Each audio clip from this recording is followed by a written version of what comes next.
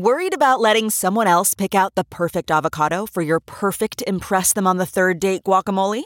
Well, good thing Instacart shoppers are as picky as you are. They find ripe avocados like it's their guac on the line. They are milk expiration date detectives. They bag eggs like the 12 precious pieces of cargo they are. So let Instacart shoppers overthink your groceries so that you can overthink what you'll wear on that third date. Download the Instacart app today to get free delivery on your first 3 orders, while supplies last. Minimum $10 per order. Additional terms apply. The comfort of your favorite seat is now your comfy car selling command center, thanks to Carvana. It doesn't get any better than this. Your favorite seat's the best spot in the house. Make it even better by entering your license plate or VIN and getting a real offer in minutes. There really is no place like home. And speaking of home, Carvana will pick up your car from yours after you finalize your offer. Visit Carvana.com or download the app and sell your car from your comfy place. Hello and welcome. You're listening to Wannabe Walk-Ons, a Nebraska football and craft beer fan podcast, the official podcast of the Nebraska Craft Brewers Guild, and a proud member of the Herd at Sports Network. I'm Drew, and I am joined by my friend and co-host, Ben. Thanks, Drew. For you new listeners, each episode, Drew and I will sample craft beer, mostly local, some beyond, while sharing our unique brand of Husker Insight.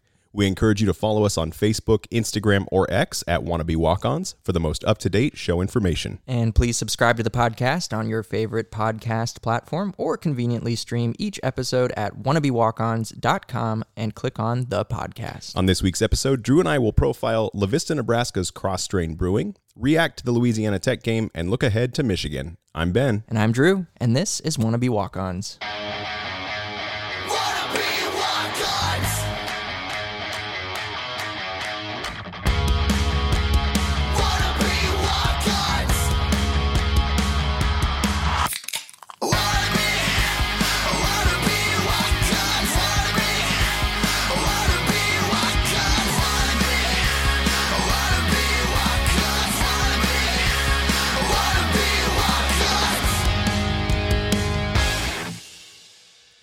You know what, Drew, before we get started, we should probably take like a 40-minute weather delay and then come back to it. At least they didn't cancel it. They actually finished it out, you know? Did you think they were going to cancel it? Was there part of you that thought like Louisiana? I was scared when the talk was going around on like social media, like there's a chance. And then I'm thinking, if Louisiana Tech's going to come back, and then they started looking pretty good after that break, I was like, uh-oh. Yeah, Nebraska came out really sluggish, we'll say. Yeah. Yeah. They took care of business, obviously, but yeah. Yeah. Maybe there was some like cosmic interference that was trying to spare us from a crumble. Maybe it was a good thing. You know what I mean? Sure. I don't know. Kind of like when the lights went out on the Super Bowl against the Jim Harbaugh's 49ers against him, John Harbaugh and the Ravens. Yeah. Oh, yeah. Man, could I have ummed and awed through that sentence? Anyway, I was trying to piece it together in my brain. You remember that though, where it was like the power's out. Just like this random event. The power's out at the Super Bowl. Don't they have like a generator or two to back that up? No, I'm guessing the team was a little sluggish because they did what I did, which was eat tacos during that. Hey, a couple tacos, some drank a little bit. Yeah, extra. Yeah. My mother-in-law bought a Fireball keg. Oh, I didn't know they did that in kegs. That's dangerous. It is a literal keg, and it contains 3 handles of Fireball inside of it. Now, I didn't consume it all by any means, and it actually, it's quite the incredible thing. Yeah. She got it out in Scottsbluff, which may or may not surprise some listeners. She bought 2 of them. Yeah. Because as a family, Fireball tends to be a very popular drink for a nice Saturday night. It's a good one for watching the game because they go down easy. A little Fireball and Diet Pepsi or Fireball and Dr. Pepper or something like that. Right. Pretty good drink. But they've got it's a metal keg, and it's got 3 little spouts on it, and you can turn each spout, and it literally rains Fireball. That's crazy. Did she have to like stop at railroad crossings while driving around with those things? You know what I mean? Because explosive. It sounds like a fire hazard to have 3 handles packed into a little metal keg. It sounds like a little bomb. Oh well, I mean it drinks like one too, man. Light the fuse, because I am ready to go with that. They've got a really great tagline, which is "Tastes like heaven, burns like hell," and it's a good tagline. Yeah, I like that. But Fireball has like 0 burn. I mean, that's like saying that hot tamales are spicy. You know what I mean? There's no burn to it. For some people, no. No. Just no. Anyone who eats a hot tamale is not like, oh my gosh, I need milk immediately. Just hot tamales. You don't dip your tamales in milk? Hot tamales? No. No. Who? Nobody does. What psycho? It's like, ooh, a box of hot tamales. Get me a big old glass of 2%. That's awful. Oh, man. So, yeah. What did you drink during the game? What was your go-to? What was I drinking? Beer? I honestly don't remember. I mean, I don't want to assume, but I'm going to full out assume that you were drinking something. I was drinking a stout of some sort. Okay. But I can't remember. Like, hand to God, I can't remember what I was drinking. Oh, man. Yeah. I think I was just so, like, I blacked out with anger watching this game. Forgot really? everything. Yeah, it's not anger. No, I was frustrated. Oh, okay. Yeah. Frustration's fair. Yeah. So, yeah. Did you watch any of the other games that were going on this weekend? I watched nothing but football. Like, that's the only thing I did. What yesterday. a good weekend.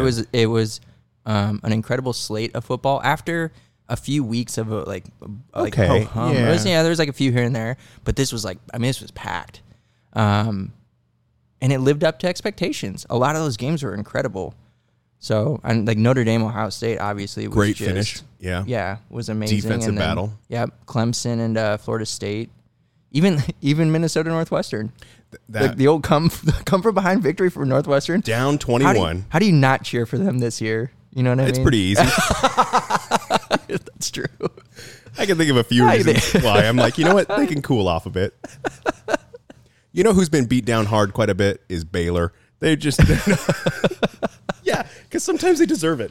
Oh, man. Yeah, but watching Colorado just get smoked. Yeah. Finally. Like, everything... They did not play any differently than they've played all year. Yeah. And the result was finally what it should have been. Casey Rogers converting on a fake punt. That means Nebraska gets a win, right? Like that goes in our win column? Yes. Yeah. That was his great contribution to Nebraska football. Yeah. Was that. It was a good run. I mean, it wasn't just like a conversion. Oh, no. Yeah. I mean, he was chugging, man. We have our own special teams fake to talk about, but like that one, he got like 20 some yards or 19 yards or something like that. Yeah. And he gave him a first down mark. Oh, yeah. And from inside their own 20, too. Oh. I mean, just fucking the balls on Dan Lanning for doing that. It was incredible. He knew. Oh, yeah. He knew. Yeah, I know. He knew if they got the ball back. He didn't give a shit. He's like, we'll spot you 7. Yeah. Yeah. Oh, man. But, yeah, it was a good Saturday for football. Yeah. For sure. But like you're talking about, that Northwestern game was 21 down. David Braun coming back, getting a big win against a Big Ten West opponent. Yeah.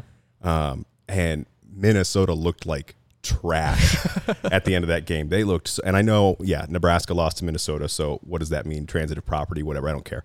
But that overtime, man, Minnesota couldn't make hay happen, and they almost shanked the field goal kick, which also, I know we've had that happen. But didn't Northwestern like win the game on their first play in overtime? Like they faked the entire Minnesota defense and just threw back to that tight end who just did a little rub on the line and wide open and just could have backwards waltzed in. Yeah. Yeah. Good football. Yeah. It was good. Yeah. How did Iowa do? Oh, man. What a great day for watching teams you hate. Yeah. Just choke. Yeah. Choke on their own, just who they are. Like they bought in so hard to who they were. They doubled down, and it just came back to bite them in the ass in the most beautiful way.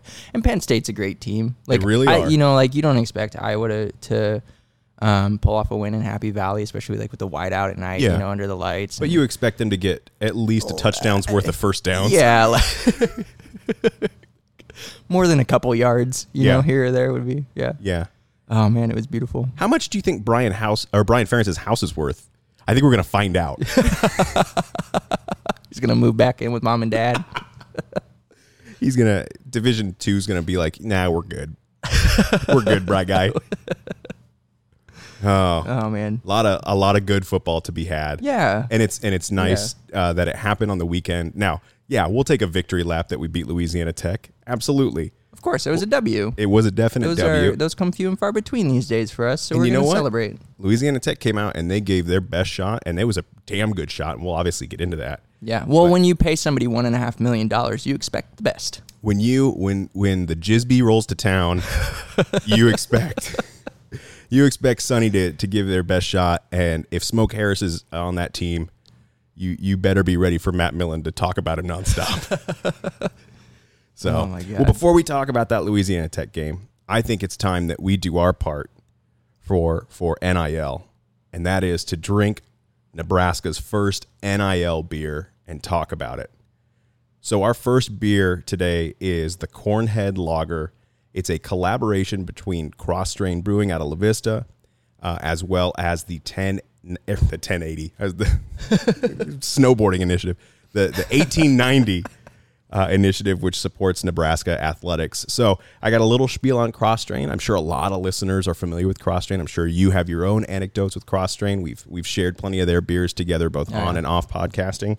But let me find my paperwork, and I'll tell you just a little bit. So you've heard it before. Two dudes with a passion for beer left their day jobs to brew professionally. The dudes in our case are founders Bobby Kros and Scott Strain, who connected while working at a brewery in town. Now, first off, the fact that their names are Kros Strain, like, that is such a good beer. Like, it means nothing, and yet it means everything. Yeah. Like, Kros Strain, you're like, oh, is it a virus? Is it a thing taking over? Like, it sounds very... It sounds like they're doing scientific experiments to create their beer. Yeah.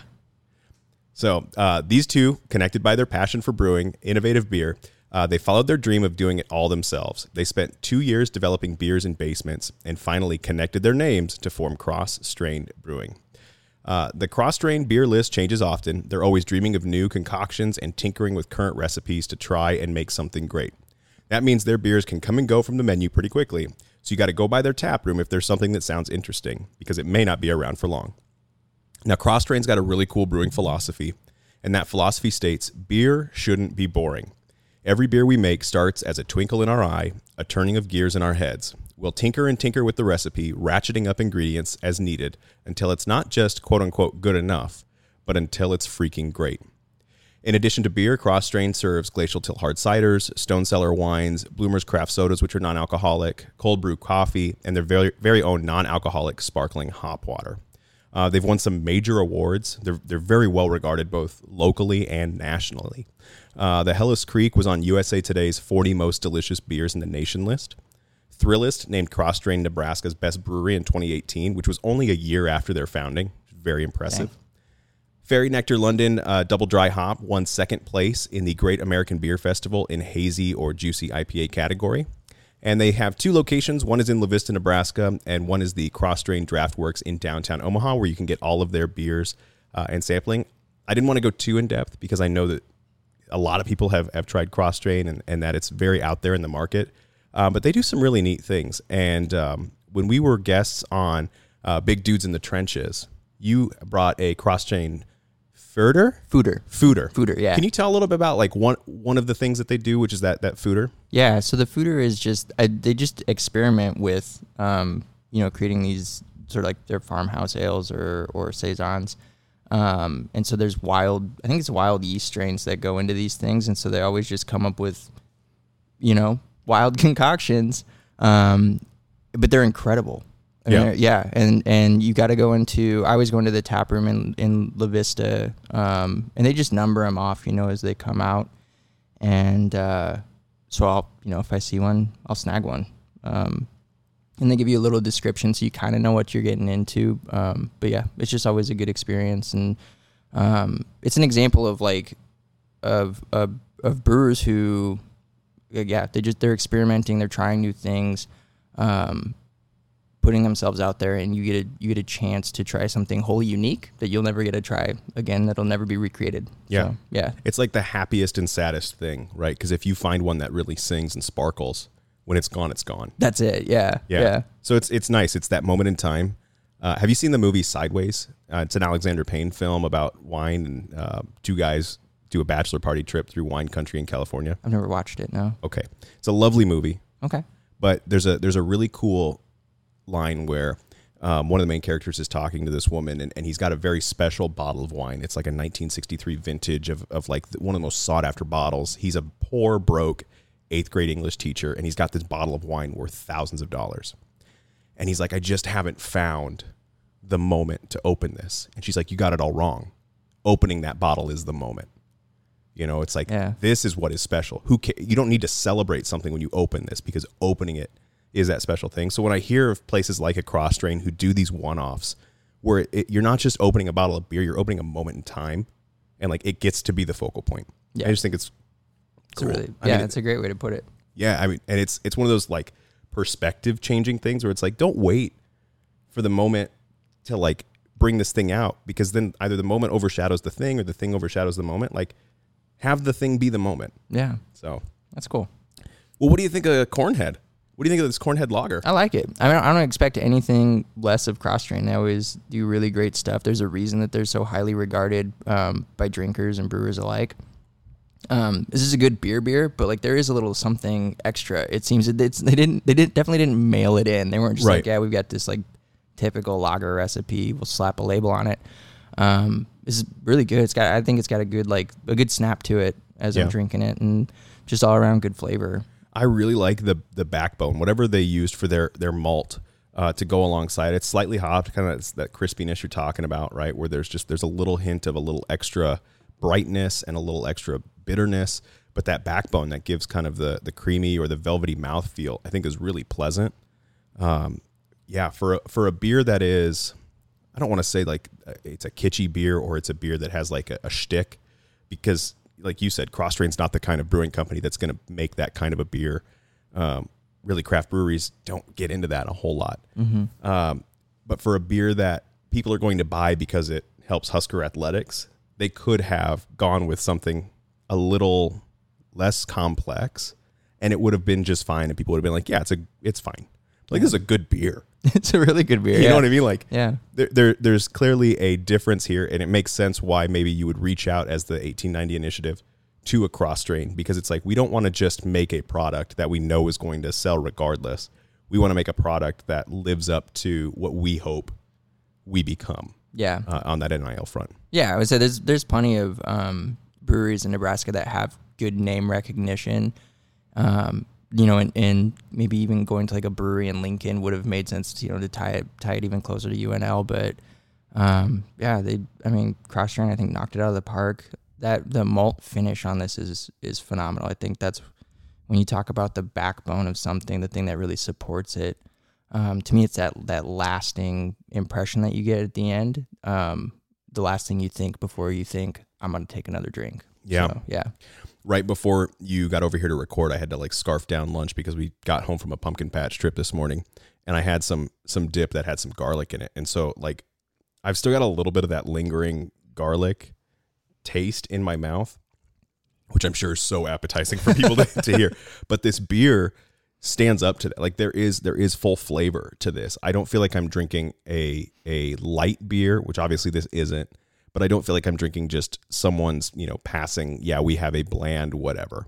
And so I give a lot of credit on that front, and mine's almost gone already. Like normally we have a beer to talk football, and I've already almost killed my first one. So if you hear some clicking in the background, that's me cracking open another one, which, God save us all if we go down that path. That's all right. I would say I've got more of this. I was going to bring a 6-pack of this today and forgot. So we should talk about that. That is a little look behind the curtain, which is I tend to surprise you on what we're drinking on the day-to-day basis. And then, when I ask you about your experience with these breweries, it's off the cuff. These are your actual, nothing's prepared on that side for you, which is a fun little surprise for me. Yeah. Or, if we're not. It gives me extreme anxiety, but. Does it really? No. Here, drink this. I went through it, yeah. But yeah, so you were like, oh, I forgot I got you a 6-pack of Cornhead. And I was like, oh, you mean like this 6-pack? And then I pulled out a 6-pack. It was a beautiful moment. Kros Strain was always on the docket for today so that we can cover a couple of their beers. So we've got 2 that we haven't tried before, and we'll get into the second one in a little bit. But yeah, Kros Strain, highly recommend it. It's always going to be busy when you visit them, but they're always going to make time to pour you a beer. They've got a great wait staff there who's very knowledgeable behind the bar at both of their locations. And if you can't make it to one of those locations, you can find them all across the state of Nebraska and distributed, I believe, outside the state a little bit too, in like the Iowas, the Kansases, that sort of thing. Yeah. But before we move on, guys, we want to take a quick moment to talk about our very special show partner, the Nebraska Craft Brewers Guild. Longtime listeners of the show know Wannabe Walk-Ons is the official podcast of the NCBG. The Guild is a professional organization that protects the craft brewing industry in Nebraska. The Guild's main focus is to encourage folks of a legal drinking age to drink Nebraska beer through promotion, education, and events. If you're a fan of craft beer like we are, you can learn more about the Nebraska Craft Brewers Guild and find information on awesome beer-centric events by visiting the Guild's website at nebraska.beer. All right, man, our homework is out of the way. So now it's just time for us to wax poetic about 60 minutes that turned into like 5 hours. 5 hours of just constant panic and heartache and it wasn't that bad. You know what? Like looking back at the numbers, like it wasn't horrendous. No. But watching it and being in the moment, and I think it's because I had set my expectations way too You did have high. very high expectations. Way too high. Yeah. That made it a very stressful and frustrating 60 minutes of play plus, whatever time around it. It was difficult to watch. Yeah. Yeah. Yeah. I started watching at home. My mother-in-law was watching our boys. And so my wife and I had the afternoon. She was being productive and like decorating our house for fall and all that sort of stuff. And I was downstairs in the basement, locked in front of the TV, propped up by a pillow, drinking whiskey. And it was fantastic. And at halftime, I said, we need to change locations. Like I can't sit here anymore because I think I'm the cause of whatever this stall is, why it's 7-7, all this sort of stuff. And so we went over to her parents' house and lo and behold, Nebraska scores 3 more touchdowns.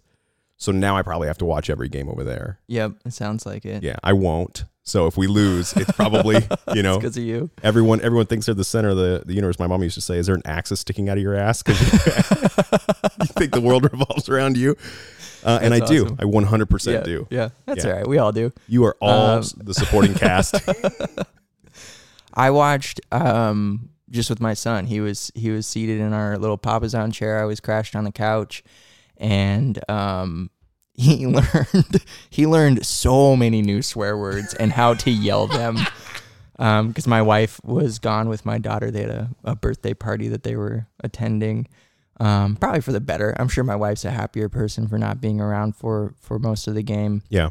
And what we did is we had on the TV, we had the Nebraska game on, yeah. And that doesn't change. Like I don't deviate, right? Like I won't switch back and forth or whatever. It's just Nebraska, but I have my phone, and on my phone we had the Colorado game. And so we would check back in, on commercial breaks and get our kicks there. Yeah. And then, I know I'm raising him right because A, he was cheering so hard against Colorado, but B, Iowa State was playing Oklahoma State, and so we watched a little bit of that game as well. And he asked me who I'm cheering for, and I said I was cheering for Iowa State. I felt like they were the underdog. Yeah. And he goes, I won't cheer for them. And I said, why not? He said, because they're Iowa. Oh. And I said, well, they're Iowa State. And he said, I don't care. They're Iowa. It's in the name, man. So. Man, don't make him watch the Cyhawk. That would be torture for him to have to be like, I can't, there are no winners. Right. Oh man. But yeah, anyway, what did you feel walking away from the game? Yeah. So my overall thought on the game is obviously not the first half that we wanted to see offensively. Defensively, the defense is again impressive. Holding these guys to less than 60 yards for the 4th game in a row on the running side of the ball, which is where you need to be in the Big Ten West. You've got to force teams to pass and then have an effective enough passing defense to shut guys down when the moment occurs. And I thought that Nebraska did all those things as needed.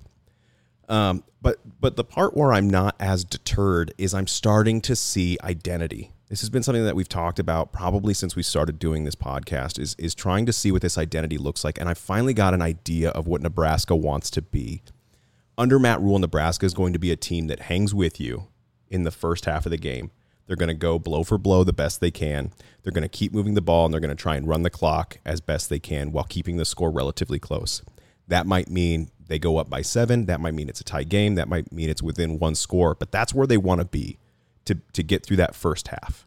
The second half is where this team's identity reveals itself, which is we are now going to use every little bit of energy we have to outpower you on both sides of the ball. And I feel like in that first half, you're feeling that same feeling like, why are we keeping this so close? Why is this game so tense? And I don't think it's because Nebraska couldn't figure it out. I think it's because Nebraska's, I don't want to say conserving their energy, but they're waiting to lay their cards on the table until it's like, okay, you've now adjusted, you've seen what we're throwing at you, now we're going to play you. And so to see the power run game, the quarterback run game, to see Grant come to life in that second half, and to see all of that start to evolve, to see our tight ends get involved in the passing game, like that felt more like what Nebraska can be and can develop towards. Even if we don't have receiver talent who's going to beat you on speed, we are going to be more physical than you. And so you saw evidence of all of that. And this is evidence that's been building for the past 4 games. And I think going into next week's game, it's like if we stay true to that identity, we're not going to walk away embarrassed or frustrated by the outcome of this game. So that's why I leave here with a positive attitude of like, I'm finally seeing an identity that we can start to develop and recruit and build towards. Okay. I can agree with you on a lot of those things. Because I saw that too, right? I saw, especially like on the offensive side, where they started lining up 7, doing the 22 personnel and just pounding the ball in the second half. Really starting to lean on the run game. When I was watching the Michigan-Rutgers game, that's what Michigan does as well, and we'll talk about them a lot more obviously soon. But we've talked about Nebraska wanting to model themselves off of Michigan, right, in order to be successful. And Michigan was playing Rutgers really tight, and I imagine Michigan fans were probably really fucking stressed for that first quarter, at least, if not a little bit into the second. And then Michigan just started laying down power runs and forcing their will. And they absolutely dominated the second half of that game, actually the last 3 quarters. And I think that's what Nebraska wants to do. And you're right. Like, you can see glimpses of that. It's absolutely a work in progress. And the ability of a lot of these guys and the inexperience in this system makes an individual game like this feel not great. Sure. Because you're working through the growing pains, and you don't get that like sort of like uncomfortable feeling for like a quarter, maybe a half, and then just things like start your team just shuts them down for the second half of the game. It's more like, oh, I see, like we're starting to shut them down, but then they like kind of maybe fight their way back in, sure. And then we have a breakdown. We have this, that, or the other happen. So yeah, you're right. We're progressing towards that. And again, I set myself up to not enjoy this game just by the way that I bought into. You wanted a total shutdown of all things offense from Louisiana Tech, and you wanted constantly for our offense to just manhandle them. And to their credit, they refused to let that happen. They did. They fought very hard. And I think they knew that they were not going to be able to run on Nebraska's defense, and they came in ready to throw the ball, to get the ball to their playmakers. Nebraska on defense wasn't tackling nearly as well as we had seen, and that was a lot of where the frustration came from, and why Louisiana Tech was able to extend drives or stay on the field longer, to keep things tight. They fed the ball to Smoke Harris constantly. Cyrus Allen had an awesome game. Yeah. They were playing with a backup quarterback who, this was his very first start, and he's coming into a hostile environment. And I thought he actually did really well. He didn't have the interception until the last drive of the game. But otherwise, did a good job, getting the ball to playmakers, protecting the ball, and doing all of that without a run game. Because I think they were down to their 4th string running back too. Not just that, they were down to converting defensive players and wide receivers into running backs to come in. Like, we went into this game down our 2 starting running backs, and there was no mention of that because Louisiana Tech had an even worse depth issue with running back, which as a Husker fan, I was kind of empathizing. I was like, oh my God, that's going to be us in two games or something. You know what I mean? Yeah. That could easily be where we wind up by the season's end, is we're having guys who don't play running back, or we're going into really young talent in order to fulfill that spot and to give backup reps and stuff like that. So I give a lot of credit to Louisiana Tech and Sonny Cumbie and that entire staff. They knew what they needed to do to have a shot. And to their credit too, they didn't stop from trying to take deep shots. They didn't stop trying to be themselves. I mean, they tried to run an air raid offense. And that's kind of how you can expose Nebraska, because had Nebraska gotten down maybe 21-7, if momentum goes the other way, you just question, can this offense operate under pressure and come back when their identity is to not be that, right? We're going to wear you down, But the 2-minute drill is not Nebraska's strength this season. No, it's not. But I think we saw, and this is another positive, with the running game, especially with the option, like there's no option. Traditional. There's a quarterback run with a running back with a tail. Yeah. With a guy to scoop up the ball in case it squirts loose. We are going to catch Michigan by surprise with the option because he's going to pitch. And they're like, what the he fuck knows is how that? to do that. R3, press R3.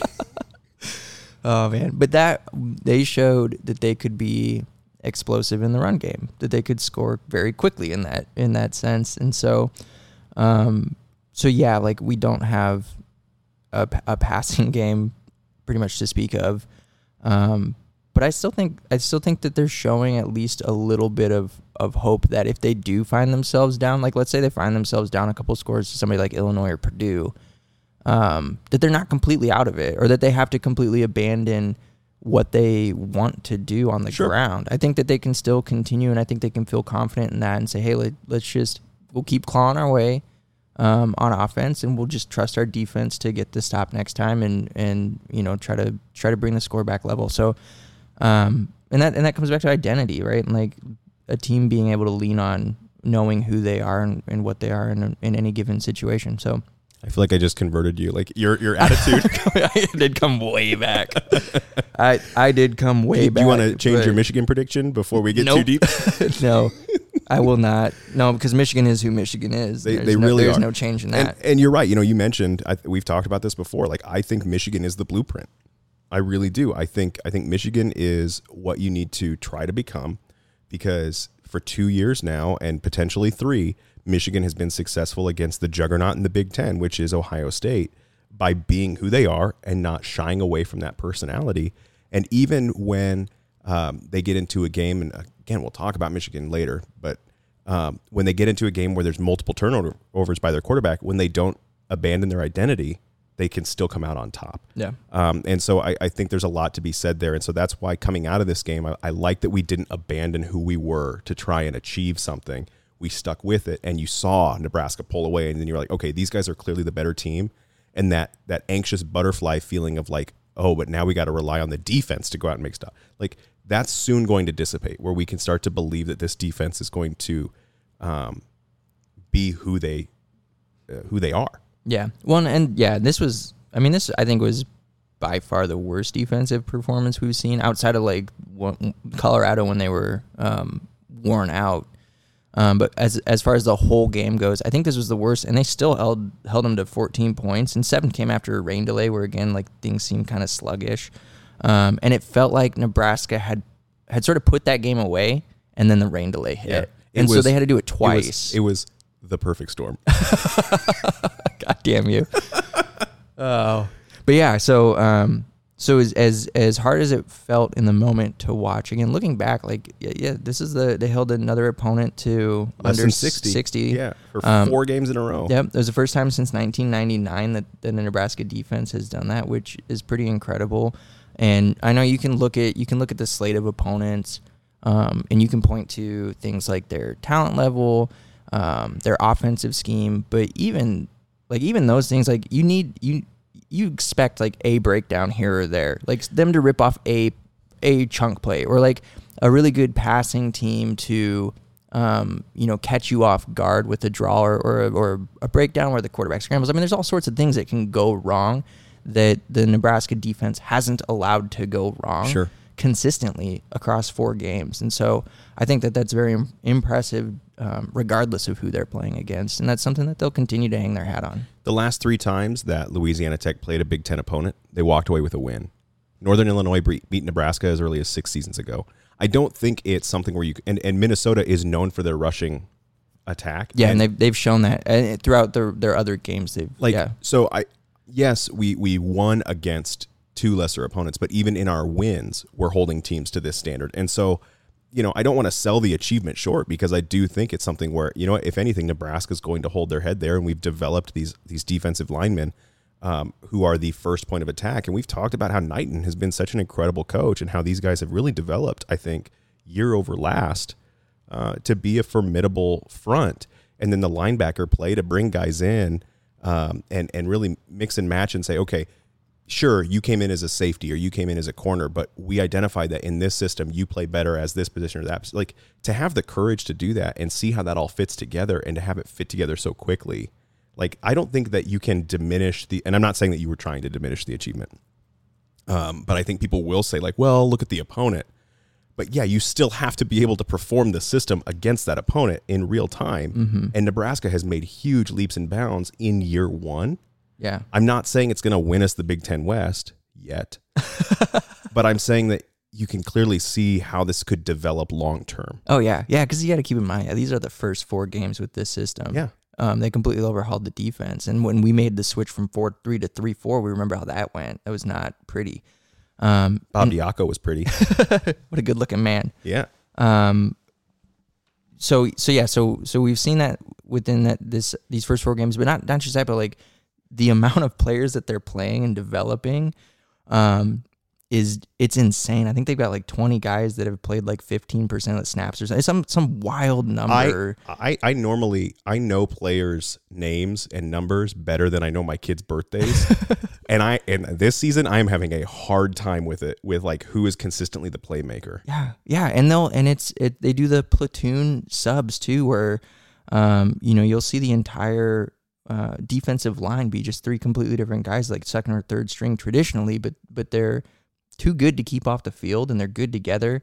And no matter who's on the field, like, you don't see the drop off. And I know we've probably mentioned this before, but like, it needs to be repeated. Like, that's an incredible feat, and that's something that is going to pay dividends down the road. Yeah, absolutely. Yeah, that was some good, like, 30,000-foot view talking about the game. That's what these games are for, right? Like, that's what the non-con is for. It's to get a feel for like what your team is. And so and there will be games where we go up against better opponents like Michigan next week, and if we played like that, it will not go well. Like, there will be no hope, right?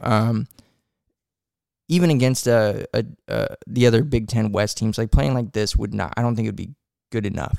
Right, I would agree with you on that. Just because of the things that we've learned to rely on as far as like the defense goes, with getting after the passer and generating sacks. Like, we didn't have that this game at all. I think it was the first game without a sack, which is pretty wild to think about, because I felt like that was the one thing we could rely on, was Louisiana Tech's offensive line having trouble.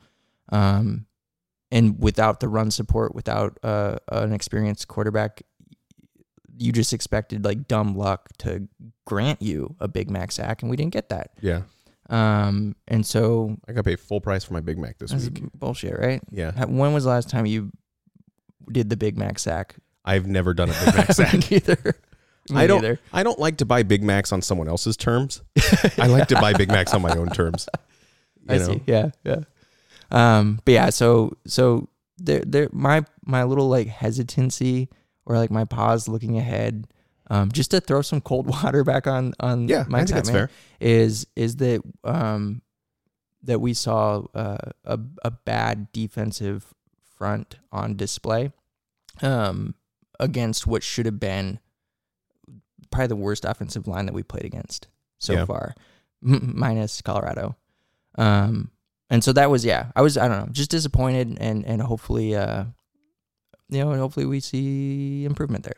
Yeah, I can agree with that. Snapping back to what they were. I will say, to Matt Millen's credit, the one thing that he did say correctly during the broadcast is that Nebraska does like to blitz to get after the quarterback, and they haven't been able to do it with just kind of their standard front. Yeah, they have not. And they tried a lot. I think they brought a lot of like just 3 and 4, because they had to, because they were trying to keep Smoke Harris and Cyrus Allen under wraps.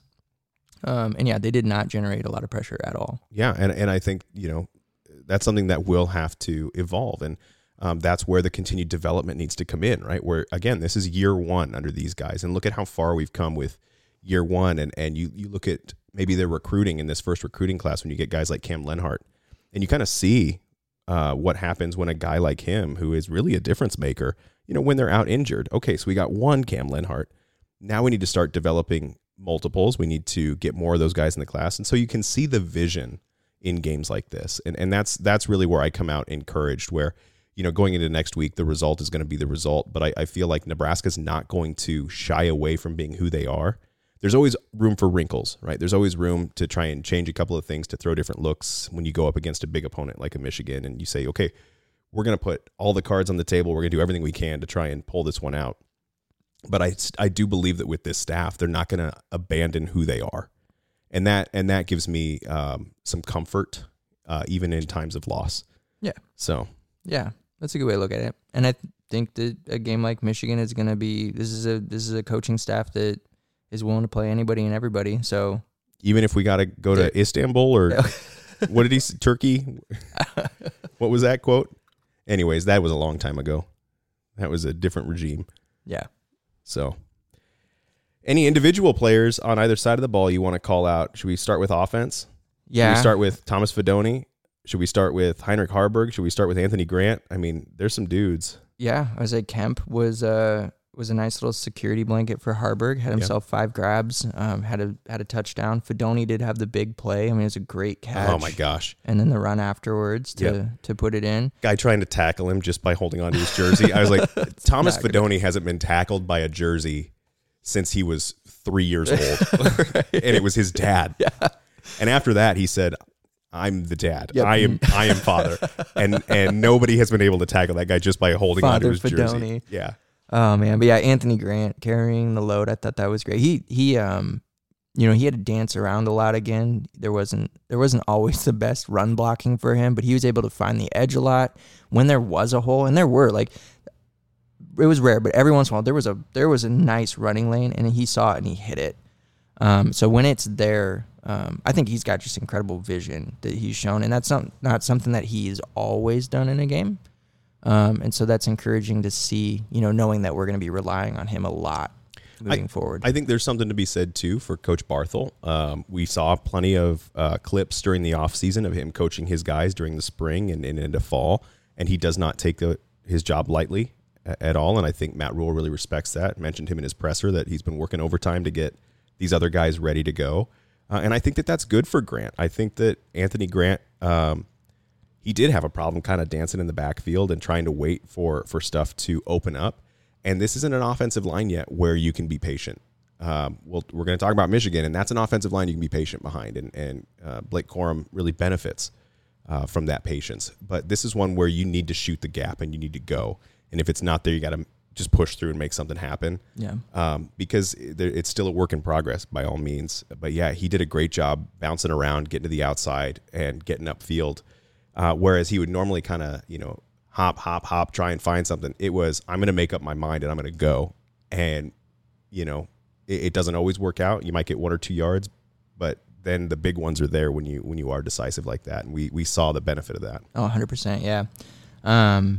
I think we saw a couple runs from Emmett Johnson. I think he was in the game quite a bit. Yeah. Quentin Ives, I don't think made it in at all, which is good. I think they're going to try to save those 4 games. Yeah. So that said, yeah, the better that Anthony Grant can be, the better it is for this team as a whole. Yeah. So I think the benchmark, to talk about another player with Heinrich Harburg, who obviously had a great game in the quarterback run game, ran violently, ran aggressively.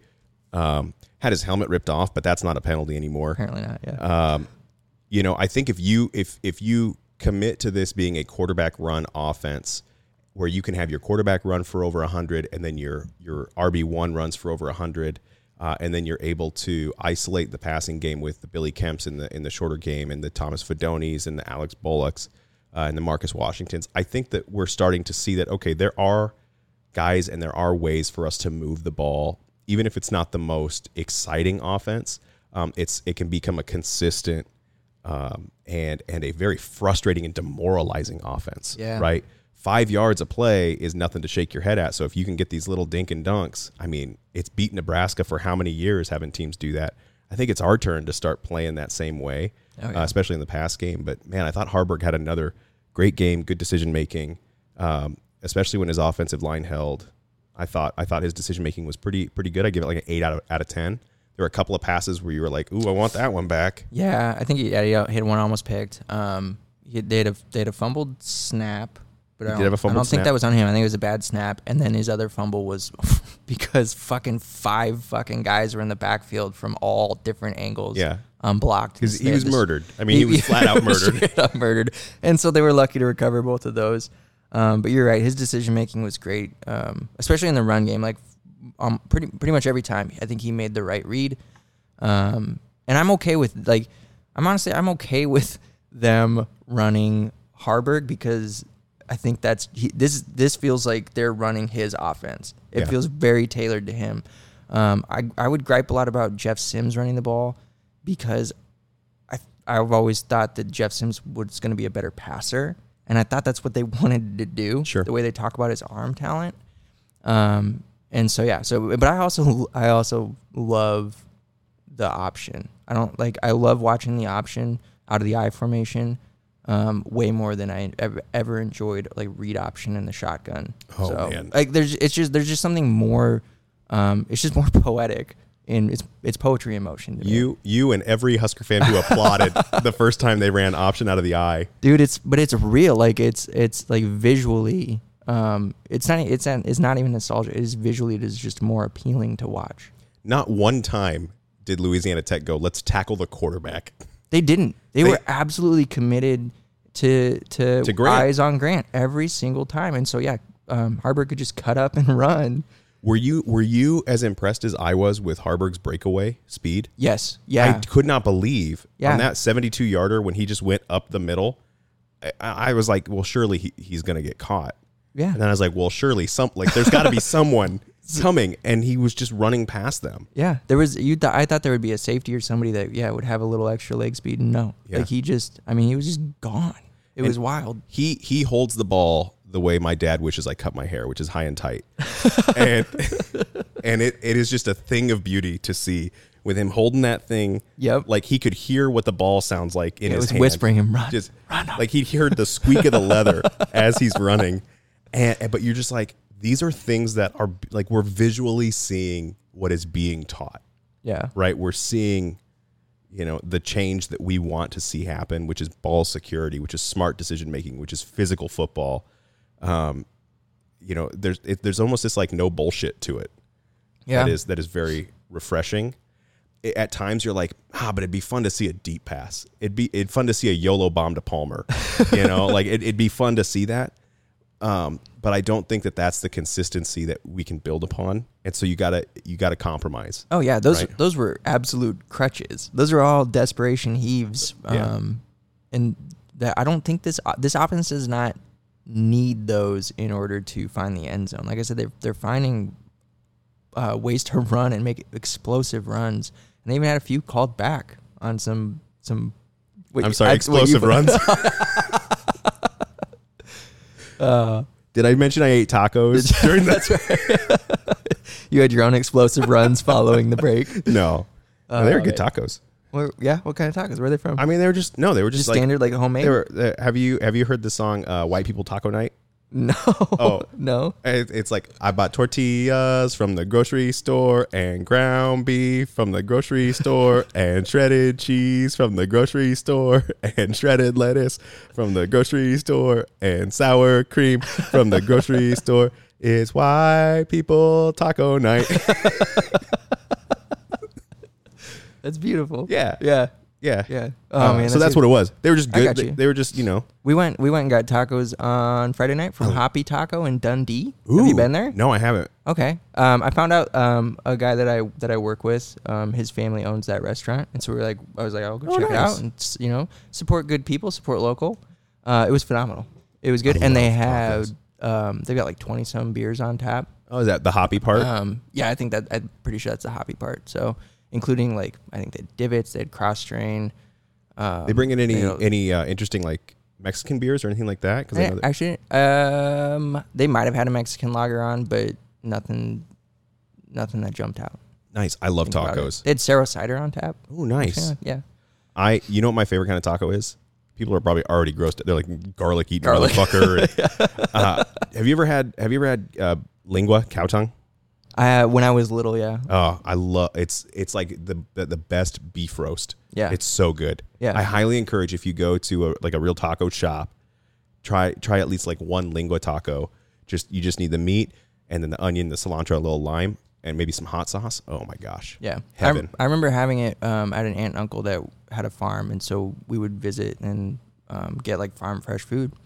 And yeah, my parents had me try it. I don't think they told me what it was before I tried it, but it was good. I remember it being like super tender and just delicious. So good. Yeah. But now I know what it is as an adult. I've never been able to bring myself to eat it again. In Omaha, you can get it like Javi's Taco has it. Okay. And it's delicious. Yeah. I absolutely love it. I highly recommend. Feed it to your kids. Don't tell them what it is. Yeah. See how that goes. Yeah. They'll never trust you again. What were we talking about? I love tacos. Oh my gosh. Yeah. Tacos. That's what we were talking about. Yeah. Sorry to interrupt you. That's okay. Well, so we've covered offense and defense. Do you want to talk about special teams or? Oh, I mean, nothing happened on special teams. Defensively, real quick, I just want to throw out. We can talk about. I'm just going to name some names. Yep. I thought that Omar Brown. I thought that Singleton. I thought that Nash. Were all having great games, especially on that fourth down stop where they went for the QB sneak and Nash stood the quarterback up. I think those plays are huge. They've been missing for Nebraska. I think on a 4th and 1 QB sneak, it's like just give them the first down and let's move on. But to have a team that is able to line up when you know what the other team is running and the other team knows that you know what they're running and then you can still stop them. Like there's something visceral about that where you think, oh my gosh. Like you feel like there's just a power surge that runs through your body where you're like, yes, because those are the plays that down the stretch swing a game back and forth. Those are plays you win on, right? When you get late into the season and you've got to make a stop and blood, sweat, and tears you've scratched and clawed your way to the point to where you're in position to win, stopping a team on 4th and 1 when they need to convert to be in field goal range or they need to convert to go for the game-winning touchdown or something. Like those are the plays where you win or lose games. Yeah. And in this game, I was going to say that's why Notre Dame trotted out only 10 players. They wanted the bonus surge from doing it with one man down. Oh man, that's the most embarrassing thing. Like just go off sides. Like yell at your players to like make contact before the snap because what are they going to do? Half yard, big deal. It's not even a half yard. It's like half the distance to the goal, which you're already and he barely got in. Yeah. Oh, man. Can you imagine if Nebraska was playing Ohio State and all we had to do was stop them on the goal line and we only had 10 players in? Like where Nebraska is right now. Or like, let's say the Michigan game were to come down to that. Yeah. And then we only had 10 players on the field. I would be okay with that. I would take that just because that meant we were in the game with Michigan. You say that now. You say that now. So frustrating. You would break every glass in my house. I would lose my shit. You would punch so many drywall holes. I hope you still have that guy's number. So I thought, and then the secondary, I thought Hartzog had a great game. Newsom had a great game. Yell at me if I'm forgetting anyone. Newsom is a stud. I mean, we're seeing game after game where he's making play after play, and for like a guy like Hartzog to be able to play opposite that and develop alongside him, I think Newsom's obviously going to be a Sunday guy. Yeah, and I think he's having a quiet year in the sense that like they're going after Hartzog a lot more. Like you're seeing Hartzog have to make more plays because that's who they're throwing to. Yeah. So, but then you're also seeing Newsom come up in the run game and he's developing the instincts on that. Yeah. And he's not just a prototypical like lanky corner who can run with you. He has built himself up to be making these violent tackles that are blowing up screens and getting into the backfield. And I love seeing that. I love seeing the physicality that's come through this staff. And it makes sense why Corey Campbell is leading the team out to begin the game. Right? Like Matt Rule talked about, we are excited to put our physicality on display and our development on that front. And so that to me is Campbell's got to feel so good. Like what a compliment to say you lead the team out. Oh yeah. And we've seen some like strength and conditioning coaches who looked like that, but none of them have been like that. Like none of it has translated. He feels like a coach who is having an on the field impact as a coach at the game. And obviously he's probably not coaching X's and O's, although I'm sure he's more than capable to help kind of give those positions. But the amount of impact that you do feel from him and the conditioning that this team puts in late in games where you're seeing this defense just, they're bowing, but they're not bending and they're not breaking. You're like, there is a difference.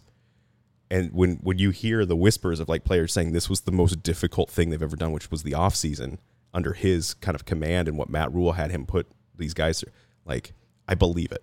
Yeah. I don't want to do it. I myself would be like, am I a Navy SEAL after completing this? Because this is hard. Right. And he's like, it's one chin up. And I'm like, it's very difficult. Have you seen, which chin do you want me to lift up? I have several to choose from. He's just dangling a taco above the bar for you. Is it lingua? Oh, man. Oh, okay. So special teams. Yeah.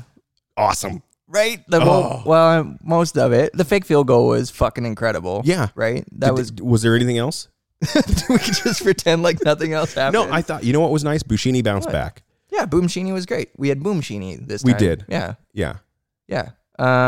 What else? I think we're gonna really miss Ramir as a kick returner. You think so? Yeah. Oh yeah. It didn't even register to me. Tommy Hill had a nice return though. He did, but he also had a fumble on a return. Okay. And so that was kind of like, well, whoops. Yeah. I felt like if anybody was a difference maker back there, it was Ramir. Yeah. Kemp continues just to be himself. Like he's secure. He's not had the home run threat, but he's also not had the fuck ups. Which I will take if we can get Kemp into a situation where he doesn't have to do too much. Like I don't expect Kemp to ever break one off for a touchdown on a punt. But if Kemp can be someone in a clutch situation where, like what happened in this game, where Nebraska backs Louisiana Tech up to the goal line, they've got a punt out of their own end zone. Ed Foley calls the block attempt, and then there's plenty of room for Kemp. If Kemp can start to maybe get into a rhythm of like getting 10 yards, get us an extra first down before we have to take the ball, I think that's where this can develop into. And you know, special teams, Matt Rule says, we're not going to we're going to play special teams. You see that with a fake field goal against an opponent like a Louisiana Tech. When you're not having the best success, like that turns the tide. Oh, yeah. Right? Like that to me changed the game. Yeah. Where Matt Rule made a similar call to Dan Lanning where it's like, we know that we are the better team and we believe we are the better team.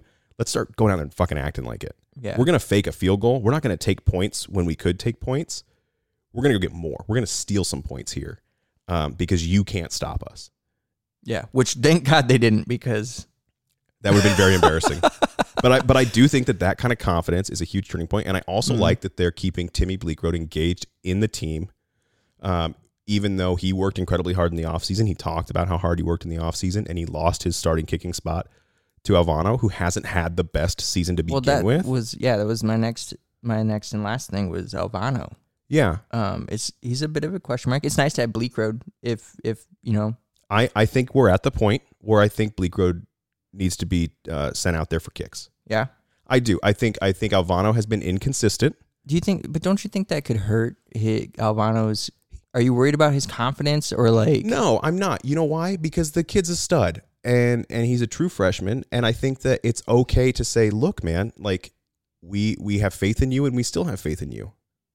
We just also need to put the guy out there who maybe is more consistent. And that might also mean that Bleekrode's just not making the kicks in practice and Tristan is, because that's their measuring stick. But I don't think that it would hurt this early in his career to say, you know, there's still room for you to grow, man. We don't expect you to be the best right now. Right. I guess my opinion is, and it's nothing against Timmy Bleekrode. Like I would be fine if they decided to make the switch, but I don't think this is a season where you're like, man, we need to have a good kicker. This is a season where we're in development mode. Okay. And this is our freshman guy. This is who we are going to have going forward for the next 4 years. We're going to give him every single opportunity. And this opportunity is, you've had a rough start. Let's see how you can turn it around. Okay. Yeah. I like that. And so that's what I kind of hope that's what they do. Only for Alvano's sake and for the team moving forward. It's nothing against Timmy. Like if they decide to take Timmy and make him, you know, kicker one, fine, cool. I'm 100% okay with that. Just because, yeah, I like Timmy Bleekrode. He, like you said, he works hard and he's fucking competing and helping the team any way he can. Remember when I asked, do you think you could gain a yard as a runner? Yeah, I can do it now. I have confidence. Timmy can do it. If they're going to open that kind of a hole, yeah, I'll run through it. Hell yeah. I may not get 9 yards like Timmy got, I might trip over myself immediately, but I think I could trip far enough for a yard. Yeah. I would put my arm in the ground to try and stable myself. It would immediately snap my arm. But I would still a career-ending 1 yard run. It would be. I wouldn't watch football anymore. It'd be that bad. But I think I could get a yard. Okay. Yeah. Through that honestly, hole. yeah. If you had the right blocking, absolutely. Yeah. Go ahead. I was gonna. No, you can go because I was gonna pull one last thing about special teams. I think your point on Tristan is incredibly valid, and you've changed my mind. To be honest, on that we perspective, can end the podcast yeah, we can. right here. This we is still got it. to talk about Michigan. Episode. Nah, fuck it. And on a high note. No, I think you make a great point. I have a hard time sometimes thinking about these guys who come to Nebraska to try and further their career and become professional football players. And when you have someone in a specialist role who it's not like a wide receiver who they can cycle through in different plays, or it's not like a running back, it's not like linemen, stuff like that, secondary. The quarterback, the punter, the place kicker, these are guys who, like, when they have their spot, everyone behind them has to wait for either, something. They have to wait for something to happen, and typically it's not good. Yeah. And so I just think, like, if he came here with next level hopes and he's behind a guy who's not making these field goals, I'd be very frustrated as a player.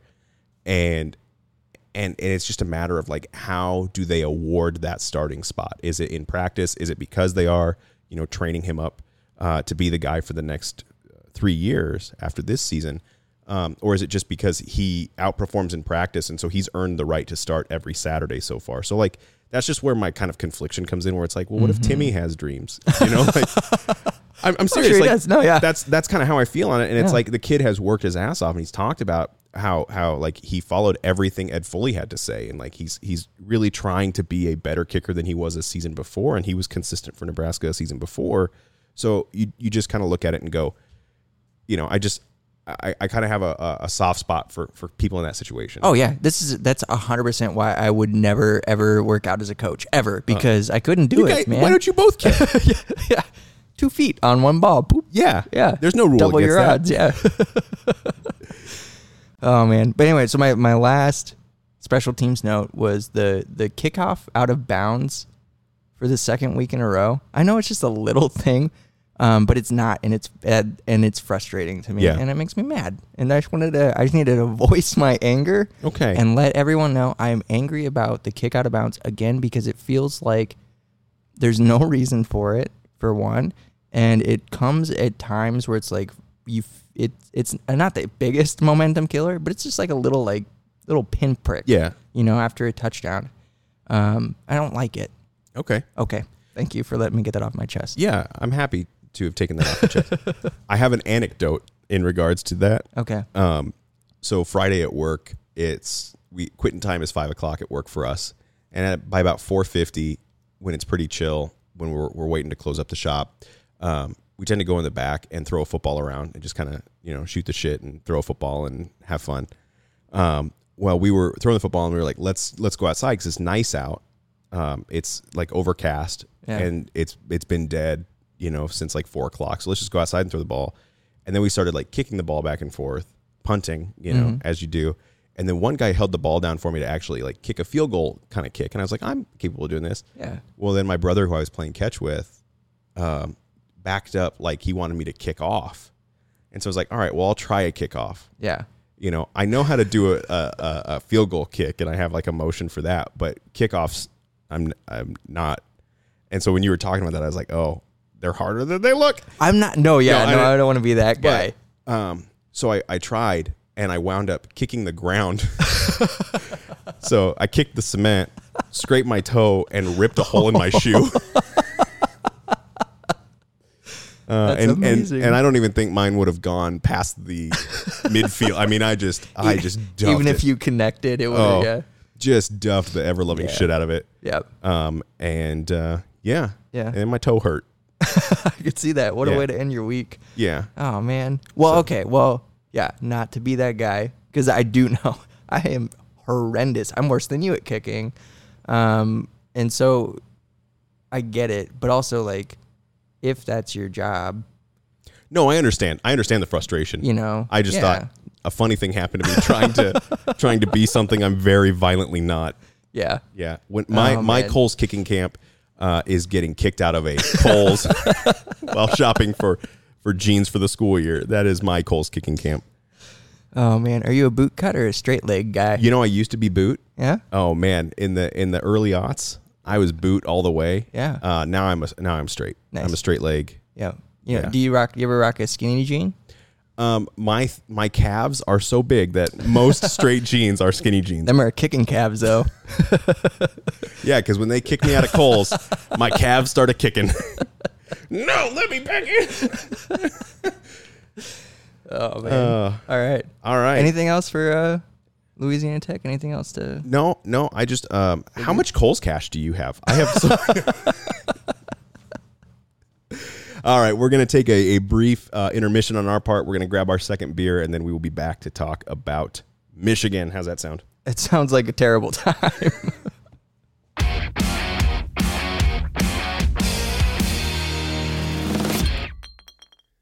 All right, so we are back with a second beer from Kros Strain, and this beer is Cabana Crusher, an orange wheat ale. And this is something. This to me is a dad beer. Like, this is a beer that my dad would go out to a restaurant, order, and then would not stop talking about to me if he had it. I would equate it to like Mango Cart in terms of what in 100%. terms of what it is. It's, you know, being the wheat beer with that added fruit. This one has orange in it, and the orange is there like start to finish. I think it's the star of the show, but it's not it's a beer that is very well balanced. Like, there's still a lot to chew on with it being a wheat beer. And it's really good. It's got a good like zesty, bitter sort of orange quality to it. Yeah, I was gonna say it's like an orange peel expression in a cocktail, as opposed to, or that orange oil, as opposed to like that bright citrus juice, right? That you might get for maybe a hazy or something that's a juicy IPA. This is more of like that orange aura. Like, it just has that kind of overall feel where, like, if an orange peel or a lemon peel got dropped into this beer, it would only bring even more of that to life. Yeah. But it doesn't taste like an artificial orange or an overly sweet or sour orange. It's just like that nice brightness. Yeah. Wow. And that's what I like about it. I love it. This is crushable. This is one of those where I'm like, well, shit, I'm going to keep buying this beer. Yeah. It is very appropriately named. Yeah. So check out Kros Strain if you haven't before. Everyone knows Fairy Nectar. Whether you know that it's Fairy Nectar or not, if you're a craft beer drinker in Nebraska, you've had a Fairy Nectar, and that's another one of their beers that is just effortlessly crushable. There's a reason that it's everywhere. But yeah, this is a brewery that these guys, like, they know beer. Anytime we've ever, I think, spoken with another brewer throughout the state, like, I feel like Kros Strain inevitably gets referenced just because they are so heavily involved in helping others within the brewing community, and they're so well respected for their skill and their time that they've devoted to it. So, Kros Strain is, I mean, hands down, like, one of the best out there. I think it's also cool to see kind of how far a brewery can grow, especially to be kind of that local legend status within a decade. Like, it's not like they've been around forever and ever. There's been breweries that have been around longer. There's been brewers that have even longer experience in the industry and stuff like that. But these guys aren't afraid to innovate. They aren't afraid to make a great beer and then never bring it back to the table again, because they're always chasing, you know, that high, in a sense, that next thing, and they're always trying to be better than they were one step before it. And I just think that shows. And when you stick true to that belief and to that personality and that identity, I think it just brings about great things. So I'm always and forever a fan of Kros Strain. Same, yeah. Cool. So let's switch gears into talking about something even more exciting, which is Nebraska versus Michigan. Yeah. Kickoff is scheduled for 2:30 on Saturday, September 30th. Nebraska, at the time of this recording, currently sits as a 18-point dog. Oh, slam the over on that. Trying to think. My prediction, I think I have the under. I have Nebraska covering on that. You think they'll cover 18? I think Nebraska will cover. Okay. I do. But obviously we can get into all that. Well, we will. Jim Harbaugh's second game of the season, so he's well rested after his fake suspension. I had to explain that to my wife yesterday. We were watching that, and I was talking about, like, oh, Rutgers is his first game back coaching for the season. She's like, what happened? Did he have an operation? Did something bad happen to him? And I was like, no, it's so obnoxious. It's so Jim Harbaugh. He self-served a suspension where like his dad and his uncle and his second cousin all got to head coach or some bullshit. You know, for I think for giving a recruit a cheeseburger, something dumb like an that. actual cheeseburger, not a bag of money, but like an actual cheeseburger. Yeah. And then, you know, we never really talked about the Michigan the formation where they held up 4 in his honor the first game of the season. Yeah, that was fucking hokey. I was like, man, yeah. I'd be, even if I'm Harbaugh, I'm embarrassed by that. And then like, but then, so like, okay, I have respect for Jim Harbaugh for what he's done at Michigan. Yeah. But then he's himself, and I hate it. And you hate Jim Harbaugh? I mean, why?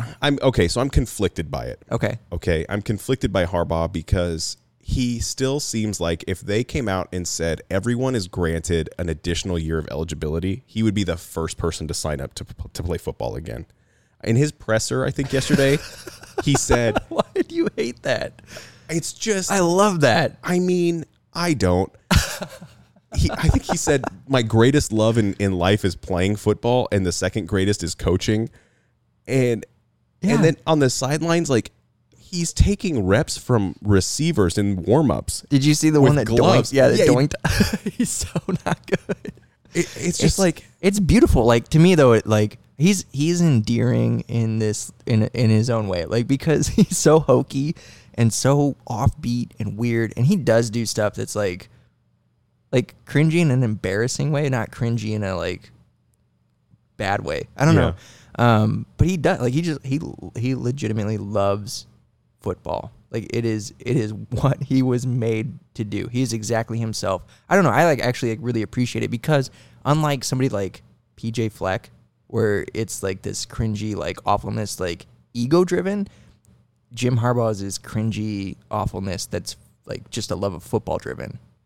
He's a football nerd. Yeah. Like through and through. He just happens to be an incredible coach at a storied program. Okay.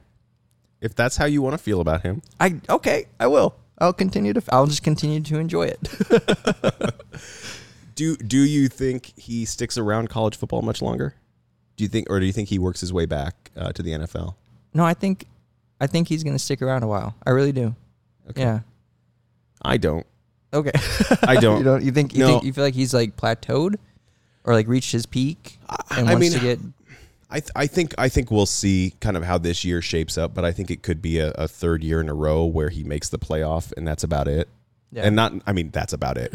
Obviously, I would love to make just the playoff and have that be that's about it. But I don't think that a Michigan team is going to be better than Michigan is now or the past 2 seasons. You don't think they'll ever be able to win it?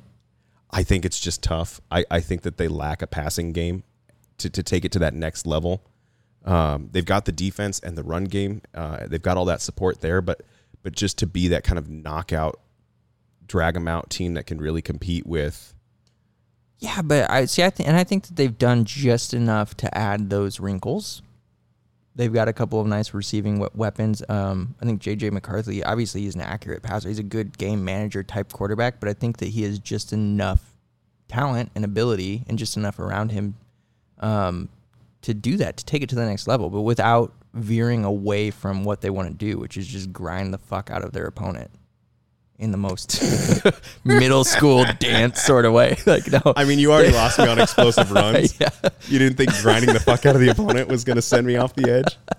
It's getting raunchy. Okay. I think that the Harbaugh and staff they were very aware of what was holding them back, and I think that they have actually addressed that issue just enough. But again, without changing who they are, it doesn't take drastic measures of change to get to where they need to go. And I think that they're showing that already this year, just a little bit. They'll progress and build and. Yeah, but then McCarthy has a game like against Bowling Green where he throws 3 interceptions. Yeah, but Harbaugh wasn't there to cheer him on and help him on the sideline. He didn't get to warm up with Harbaugh as a receiver, so he was like, right. I'm throwing these balls to the wrong guy. He was very confused. Yeah. No, I don't buy it. I don't buy it. Okay. I still think Michigan beats Ohio State. I still think Michigan wins the Big Ten, and I still think Michigan makes the playoff. Yeah. But I think that's like their. That's it. That's as far as they can go now. Yeah. Okay. I don't think that's unreasonable to think that. No, and to be honest, if that's what happened in Nebraska, if we won the Big Ten, if we beat Ohio State a year, then we make it to the playoff, I'd be pretty damn excited. Yeah. But I'd be pretty quickly looking to like what's next. Yeah. You know? Yeah, that's fair. I mean, obviously he has experience in the NFL, and he's talked about like the Super Bowl as that's the crown jewel, right? Like, sure. He's even said, I mean, he wouldn't know. More important than, oh man, thanks to his brother. Yeah. Oh, how sad. The good Harbaugh. I hope he's not listening. I mean, you know what? If word came out that Jim Harbaugh listens to every single podcast about Michigan prior to playing that opponent, I wouldn't be surprised. No, I wouldn't either. I'd be like, yeah, I'm okay. Yeah. And I bet while pressing his khakis, like he's just ironing his khakis. He doesn't even listen to 2 times speed. He listens to it like at 0.75. He slows it down. Really relishes in what we have to say. I'll show you. So what do you think about Michigan? Man. What do you where do you want to start? You take it away because you're higher on them. I am. So we can start with, we always start with offense. So let's start with Michigan's offense against Nebraska's defense. They have been pedestrian, through the non-con. JJ did throw 3 interceptions against Bowling Green. The offensive line, they've had to retool this year. And so I think they brought back like only 2 starters and that's been a work in progress. But like, despite all of these like little question marks and all these issues, like, when our quarterback has a 4 turnover game, we lose to an inferior opponent, and we don't look great. When JJ has that, like, they still steamroll people. Like, it's just all around, like, the talent all around him is just that great. And the offensive line, we expected to, have a little bit of a growing pain this year, but they are already starting to gel. They showed, like we talked about earlier against Rutgers, where it was maybe a little bit of a slow start even in that game, but those last 3 quarters, like, they absolutely controlled that game on both sides of the ball. And a big part of that was just along the offensive line. They started to gel. They were able to just do what they wanted to do, which was ground and pound. And so, I'm still as high, if not higher, on Michigan after these 4 games than I was at the beginning of the year. Yeah, I agree. I mean, I think that Michigan will break the 60-yard streak, obviously, when it comes to Nebraska's defense being able to stop Michigan's run attack. Yeah, we got a lot on the line there. I mean, we do, but we don't. This is again, when you're looking at this game as like here's who we want to be. It's not necessarily a measuring stick of like we need to be here right now. It's just this is how we need to look at this and go, here's how far away we are. So give Matt Rule and his staff, I don't want to say us, give Matt Rule and his staff the time to build towards this, because this can be wildly effective and start to get you to places you've never been before, which is atop the Big Ten. Yeah. Right? That's Nebraska's first goal. I think under Matt Rule, like the first long-term goal is to win the Big Ten. And I don't think that that's anything to scoff at or that anyone would disagree with, right? And I think that Michigan is a team that you can look at and go, okay, they're not recruiting at an insane, crazy level that is too far off from where Nebraska is. They're pulling in 5 stars, and that's gotten better over the years. I would say it's far enough that I don't think we can realistically ever reach that regularly. I don't. Regularly, no. But Michigan also wasn't reaching that regularly.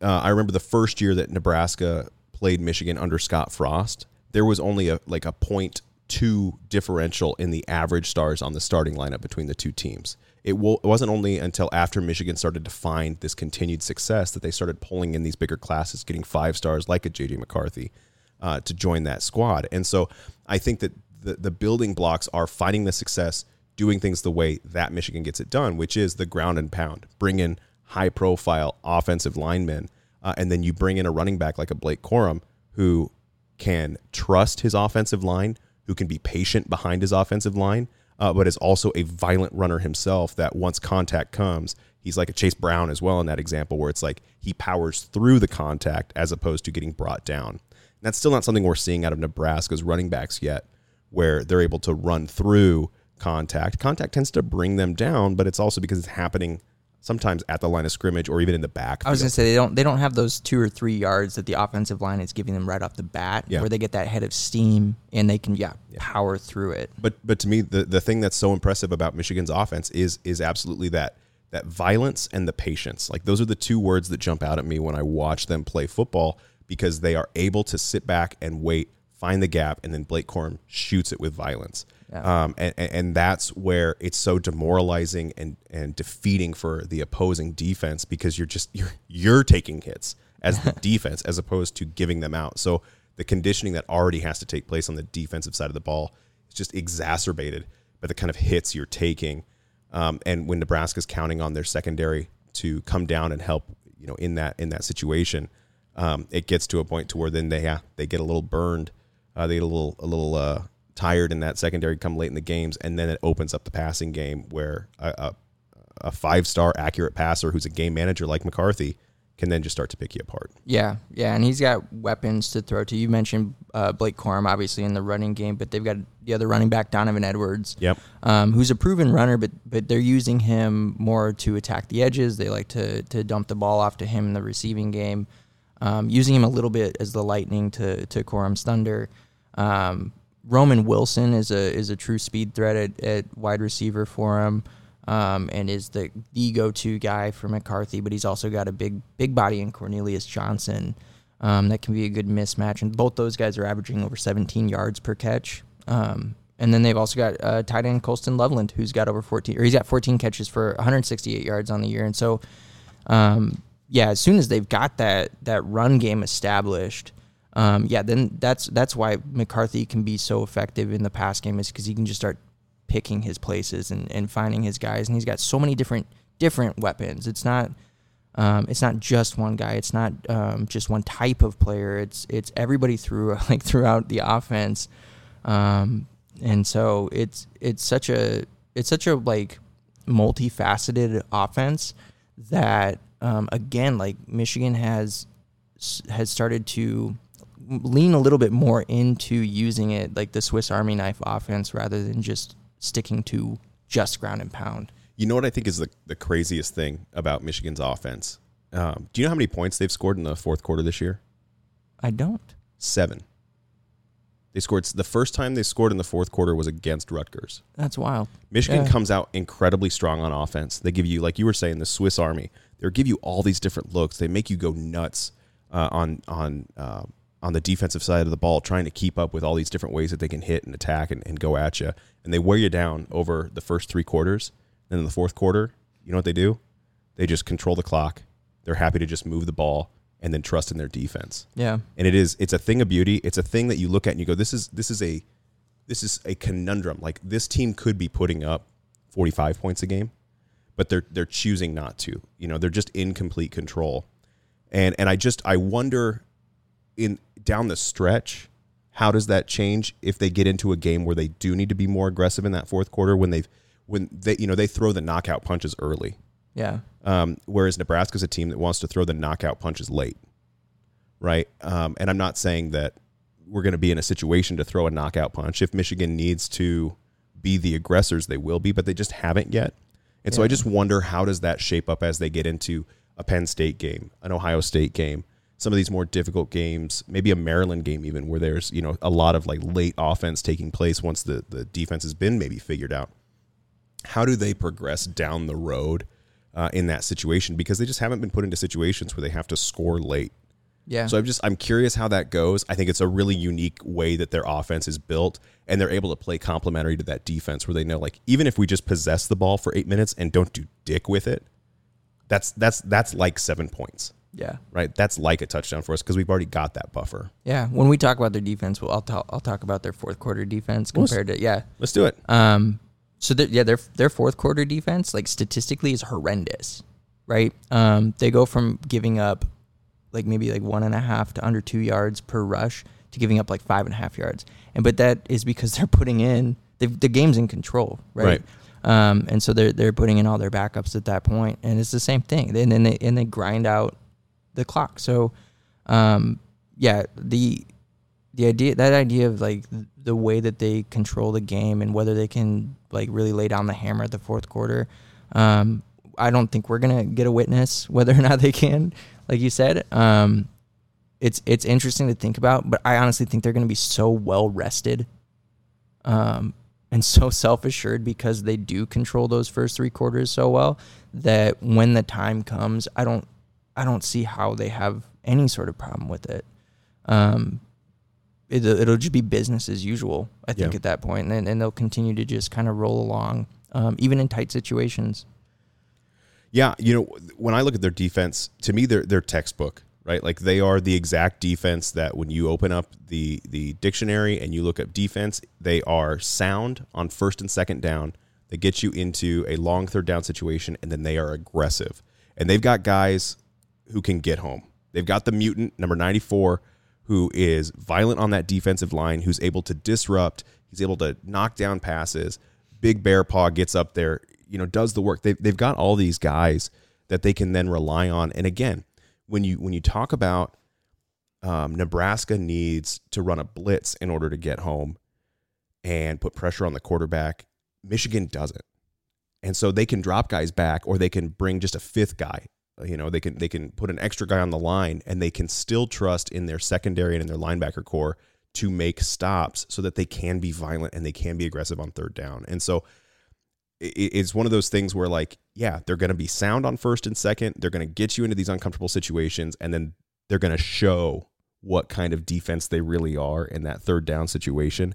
And I just wonder. And again, do I feel like this is going to be against Nebraska? No, but I just wonder when they get into even more advanced competition, does playing this way for a long time come back to bite them in the butt? Does kind of not being as aggressive early on and not rolling the dice early on in a series come back to hurt them later on in the year? Does that make sense? Where it's like, I'm just wondering if the way that they play the game of like kind of front loading on offense and back loading on defense in terms of when they decide to strike, if that doesn't throw them off balance in games where it's not as easy to manage. I don't know how to answer that, to be honest. But does it make sense what I'm asking? Like, I think that they play the way that they're playing because that's how the games are shaking out. Because they're just that fucking good. They're just that good, yeah. It pisses me off. I'm sorry, but I think that's just the way it's going. I think any sort of like, slow start or whatever on one side of the ball or the other is, part of it is like their defense has been so like racked with injuries. For one, they haven't had their head coach to coach them through. They are trying some new things on offense, and so they're breaking in like some little new wrinkles. Like, so there's all sorts of things like that, and then they're the opponents make a difference in all that. I wouldn't read too much into that, I guess, personally. But I also have a very unfortunately rose-colored sort of like glasses when I'm looking at this team. That I think is kind of like skewing my opinion, if I'm being honest. Yeah, they're a great team. They really are. What have they held opponents to? Less than 7 points a game on average? I can tell you, I've got it listed 3, 7, 6, 7. Okay, so that's their numbers. Yeah. They're the number 1 scoring defense, the number 2 overall defense in the nation. Nobody has scored more than 1 score on them in a game. Rutgers looked like they were going to like at least put up a fight pretty early on. They scored on their first drive. There was a big defensive breakdown in their secondary, and Rutgers was able to strike with a nice little ball over the middle that went off for almost 70 yards. But then after that, like, Michigan was like, fuck it, like, let's just shut this down, and they did. They played their game. Their defense, I think they held Rutgers to like 150 yards total offense after that play. While their offense rolled through like 400 yards. And it was suffocating, man. Like, it was it was brutal. And again, they're doing this without top talent on the defensive side of the ball.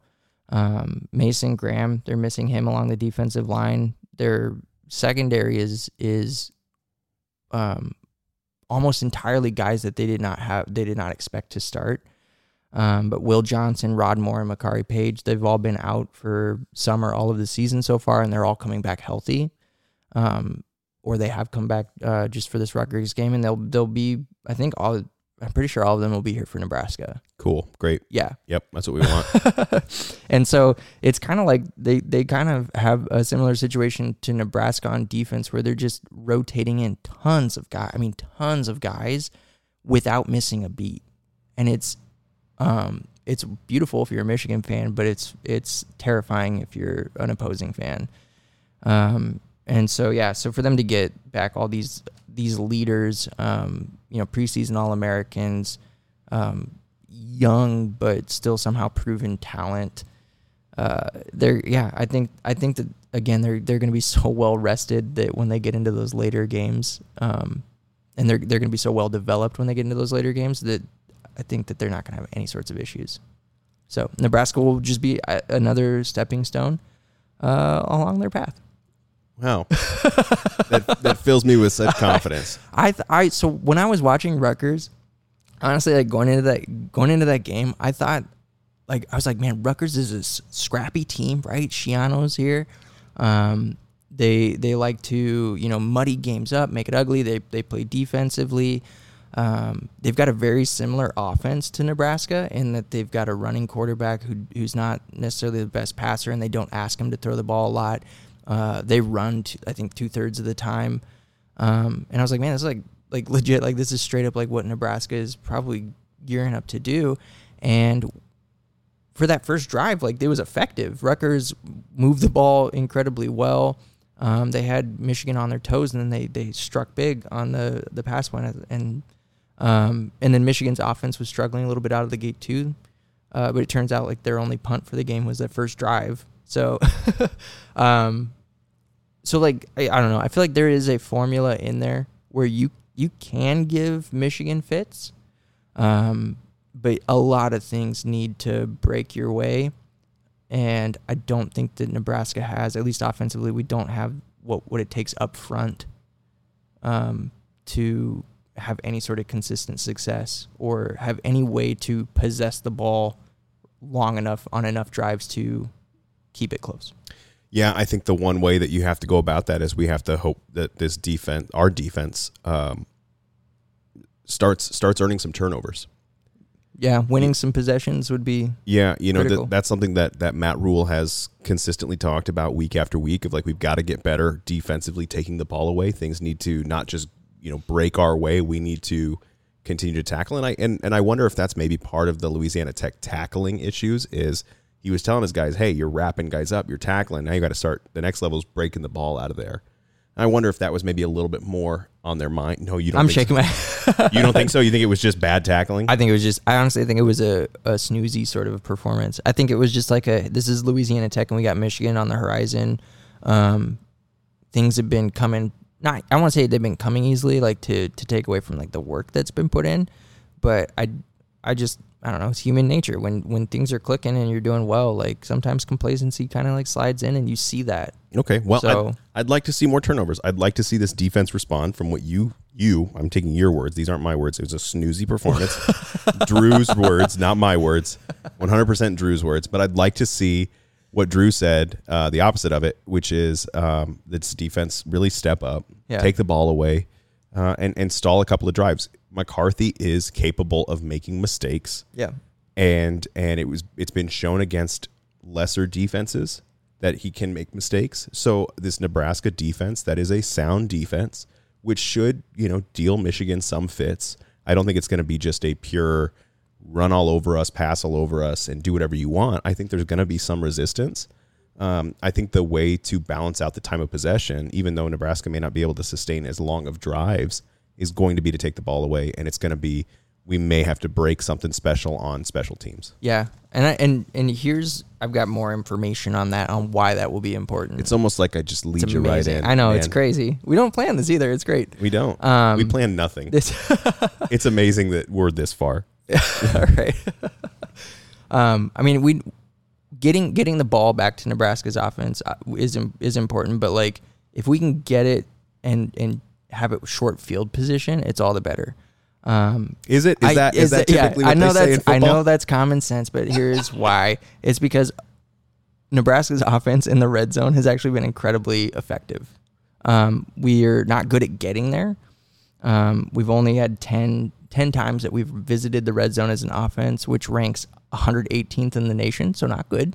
Not last. Not last, but definitely not top quarter, not top half, not top three-quarter.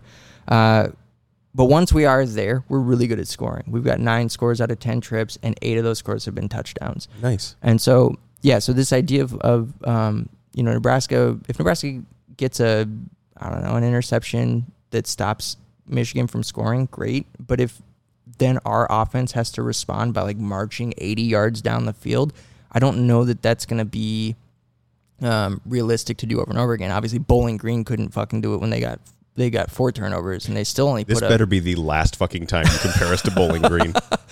It won't be, because I think there's going to be a lot of comparisons maybe on the broadcast. But if we can win the ball and win great field position, then yeah, absolutely, that is a key to at least keeping it competitive, and maybe then finding out how does Michigan respond, and how do they play when they are not in complete control for at least 3/4 of the game. Nice. So, anything that you would like to say about special teams going into this game? What did I write down? You know what? I will say Michigan has questions at kicker as well. So if it does come down to it. Comes down to field goal? It's close, Their guy is only 3 of 5 on field goals, and he's missed a PAT already this year. So, well, I bet he didn't get a pat on the back for that one. Some shaky ground there.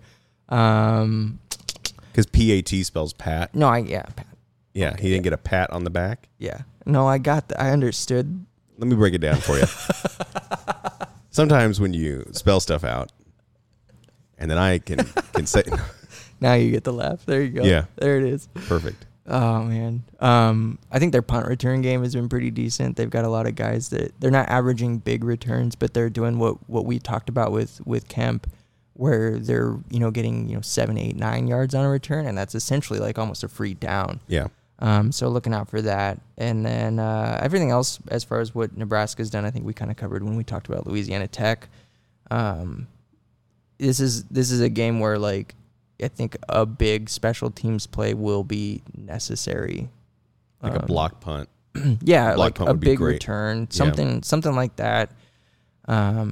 Again, just to keep it closer, to win that field position battle, and take work away from the offense, because not because of Nebraska's offense, but because of just how fucking good this defense is, and the fact that they're going to be healthier coming into Nebraska is it's mind blowing to me. Yeah. Well, I say we then get into some predictions. Okay. And this will be fun. You said before the recording that this is the best prediction you've ever written.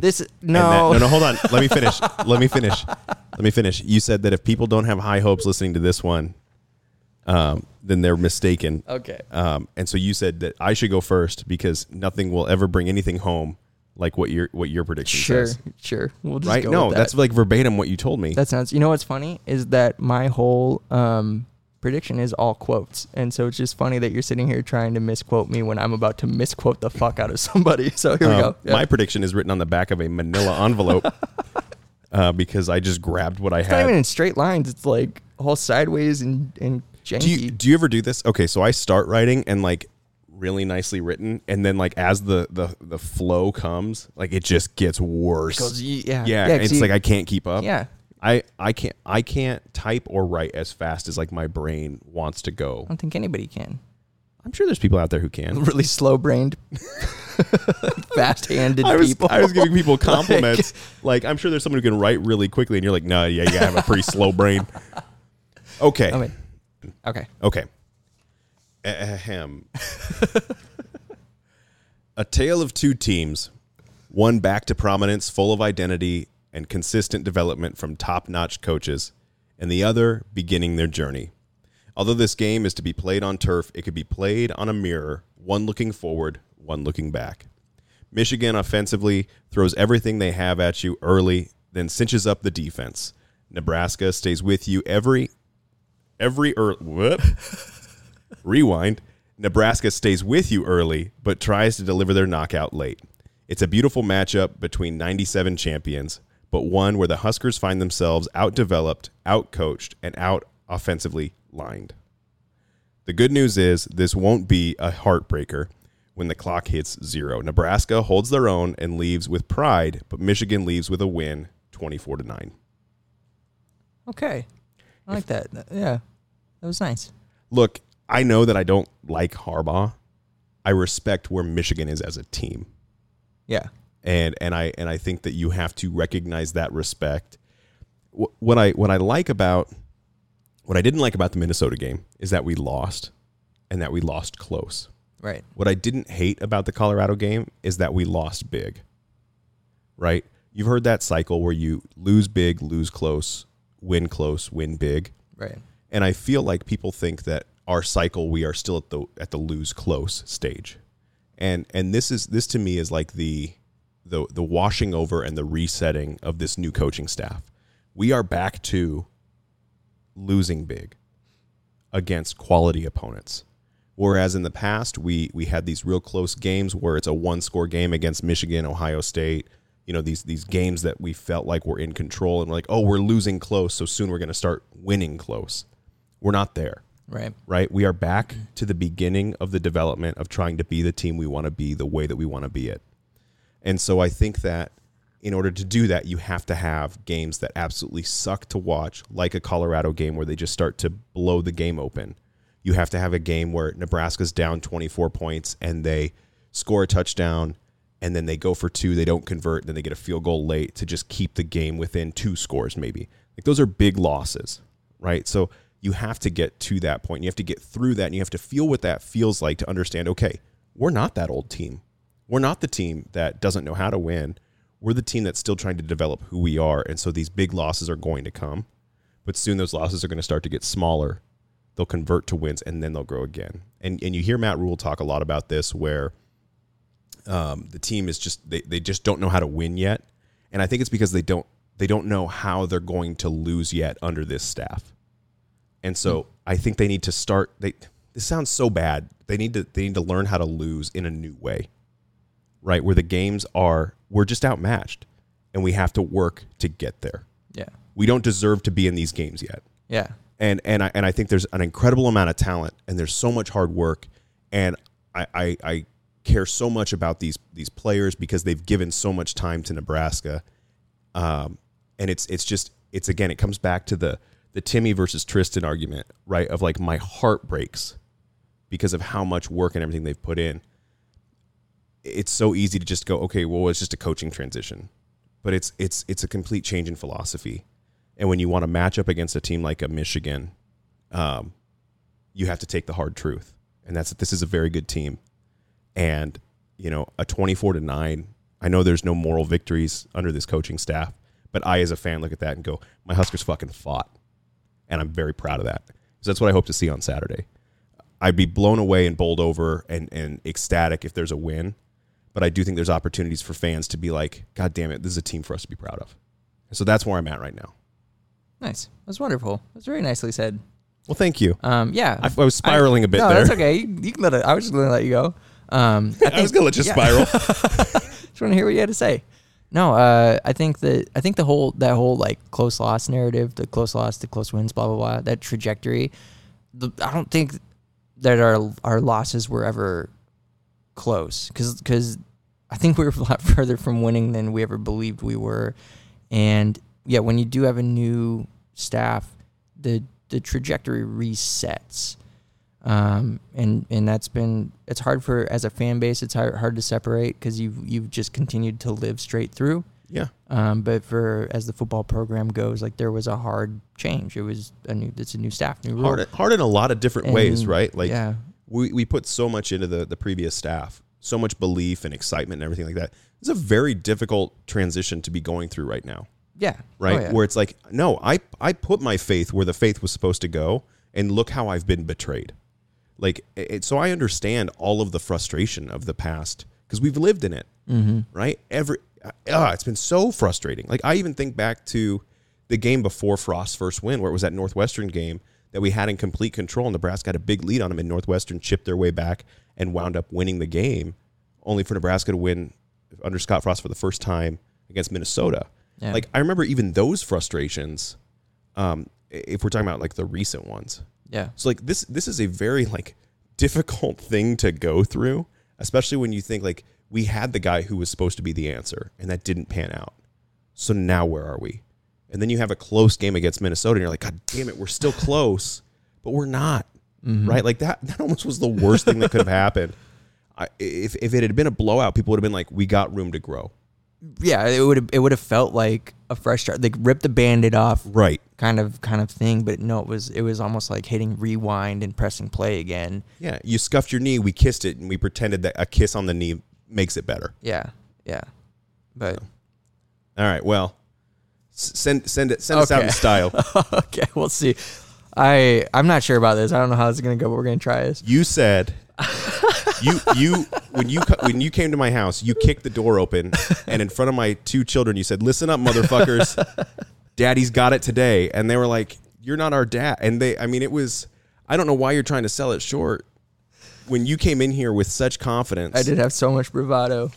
Now that I'm like up against it, you broke a bottle of champagne on the front of our house, and you said, "I christened this home the best prediction." And I was like, that doesn't even track. Like, it doesn't even make sense what you're saying. Oh, man. Take a sip. Yep, drink your beer. Here's a funny story. Okay. Just let's delay the... Yeah, delay the inevitable. Yeah, good. There was one night where my wife and I were getting ready for bed, and she's got a big water bottle next to her bed. And sometimes she'll make noises, and then I'll copy those noises. Like, I'll just mimic them. And she took a big drink out of water, and it was like that, and then I went, and she spit her water everywhere. And so now I'm very conscious when people are taking a drink to not say anything, because when I matched her noise, it just shot like the water all. Oh, it's funny. So now when she drinks her water, she drinks it very quietly. And it's very funny. Lesson learned for her. Why don't you? I would continue that if I were you. I would continue to make the noises. No, to recreate that. No, I don't want to get yelled at. Oh, okay. I'm not going to do it while you're taking a drink. That was the most kazoo sounding fucking sip I've ever heard. These weird glasses. Okay, here we go. I'm gonna give you my prediction now. Ready? Okay. I'm not even gonna explain it. All right. Saturday, September 30, 2023, through the eyes of Jim Harbaugh, using only Jim Harbaugh quotes. Oh, okay. I'm in. You're right. Okay. You were right to break that bottle of champagne on my house. I drink a lot of milk. A lot of milk. Whole milk, though, not the candy-ass 2% or skim milk. Before they had crunchy peanut butter, I would put peanuts in the creamy peanut butter. I'm a jackhammer. I take a vitamin every day. It's called a steak. I believe it saves a good half hour to 45 minutes not having to stand in front of the hangers and the drawers and figure out what to wear. I can work out in my khakis, and do. They're similar to sweatpants. There's a body clock that tells you it's time for football. That's my body clock, telling me it's time to compete. I get a big thrill out of football. We win as a team. I'm proud to report that my future will always be bright. Personally, I can get better at the post-game handshake and will attempt to do that. Okay, that's going to be Jim Harbaugh's experience on September 30th. If that made any fucking sense to you. They're going to win the game. It made no sense, but it made all the sense. Okay, here's Saturday, September 30th, 2023, through the eyes of a Nebraska fan, using only Jim Harbaugh quotes. Fans have a constitutional right to expect success and have high expectations. Anything is always a possibility. Everything is always a possibility. What will happen will happen. What won't happen won't happen. It's time for football. That's not a word that I would put with the two, football and happy. It's not a lot of fun. I got hit by a milk truck.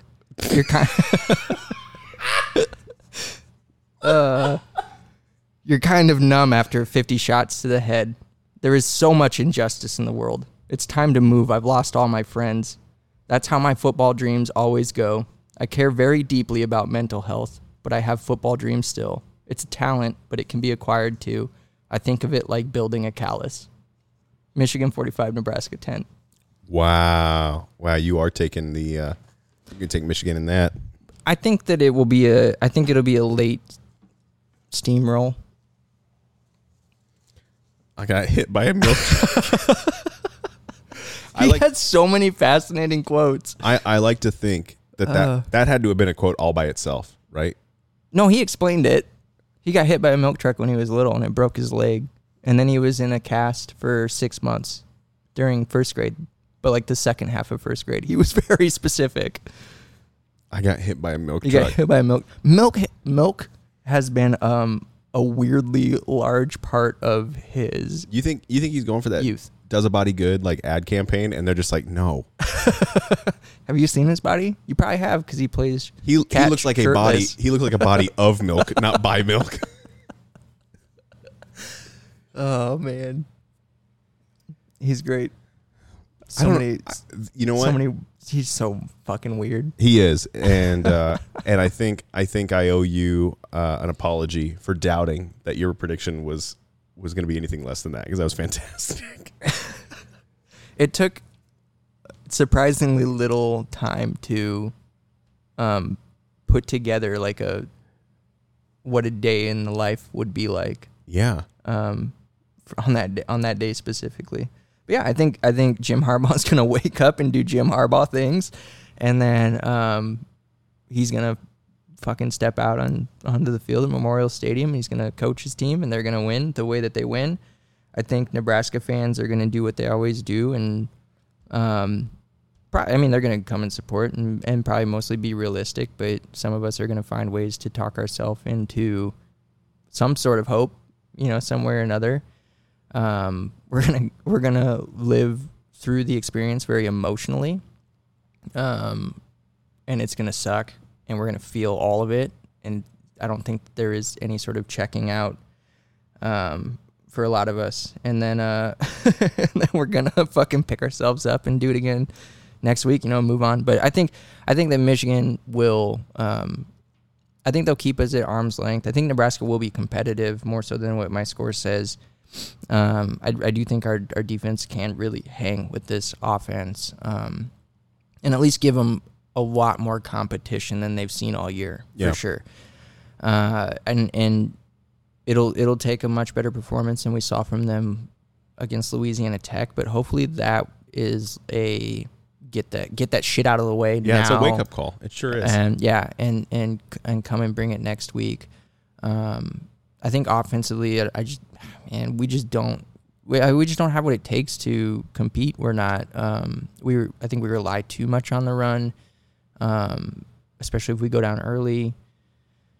The line is just not going to hold up very well, but that's the reality of the situation. So, I think Michigan just pulls away late, kind of the way that Colorado did, but maybe in a more like methodical, blunt sort of way. Sure.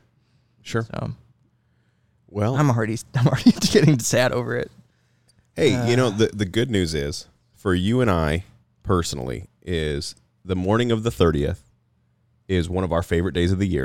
That's true. That is true. Which is a golf scramble with some good friends. Yep. With an open bar. Yeah. Yes. So, regardless of outcome, we will be in the right state of mind. We'll be ready to face it. We will have shot a 46, regardless of score. we will shoot 40 under, and because we get to take a stroke off for every beer we drink. Yep. No, that's not true. It is now. That's a good rule. There's tournaments like that. There are golf tournaments where you get to take a stroke off your score for every beer you drink. No kidding. Which is very dangerous. Yeah, but I mean, if you're going to do it anyway, you might as well get points for it. Yeah. Well, some of us take our golf very seriously. And then others of us wind up smacking each other with golf clubs 13 holes in because it's an open bar. The best part about this tournament, for those who do not know us, is even though we are on a 4-person team and we're trying to succeed as a team, about halfway through we all turn on each other and it becomes an absolute riot. That's my favorite. That's my favorite part. When that turn hits, and it's no longer about playing good golf and more about how can I mess with the other person. That's when the true joy kicks in. I love it. I do. I love it so much. I can't wait. Yeah. You're right. Next Saturday will be great. Next Saturday is going to be a good day, and I hope that Nebraska can take a good long look at where they want to be and put up an effort that we can be proud of. And I think that that's going to happen. And it sounds like from your prediction too, we got a defense that can hang. We got an offense that's going to give its best shot. And we've got an opportunity to continue to grow and develop. And there's a very clear way to grow and develop in the way that Matt Rule has laid out, where they can find success like a Michigan team can. Yeah. This is not a game where I'm walking into it thinking anything other than like we're probably just going to take our lumps, but it's not going to deter our course. No. Like this just is where Michigan fell on the schedule and where it fell in terms of where we are as a program and where they are, and so it's not completely hopeless. There's always a chance, as you know, Harbaugh would remind us. Anything's possible. Hairball. Jim Hairball. All right. Well, that does it for this week. We want to thank everyone who tuned into this week's episode. If you have anyone who you think would enjoy a listen, we would truly appreciate your recommendation. Don't forget to follow us on social media at Wannabe Walk-Ons and subscribe to the podcast on your favorite podcast platform. Remember to do your part. Drink local beer wherever you are. You can find more information on Kros Strain by visiting crossstrainbrewing.com. That's Kros Strain spelled KROSSTRAIN brewing.com. That cross can be a little tricky. How do you spell brewing? Oh my gosh. Why'd you stop there? Because it's spelled the way that if you needed to find it in a dictionary. Wouldn't that be funny if I was like, I don't know how to spell brewing? BROO. Yeah. Yeah. It's BR Ewing. Ewing. Yeah. As in Patrick. Yeah. Okay. Yeah, we got crossstrainbrewing.com. KROSSTRAINBREWING. Period. How many people are like, wait, hold up. And like, let me grab a. It's in the show notes, guys. I posted on every show notes. If you have any breweries you would like us to sample on the show, visit WANNABEWALKONS. That's Wannabe Walk-Ons. .or.com to submit. This is so bad.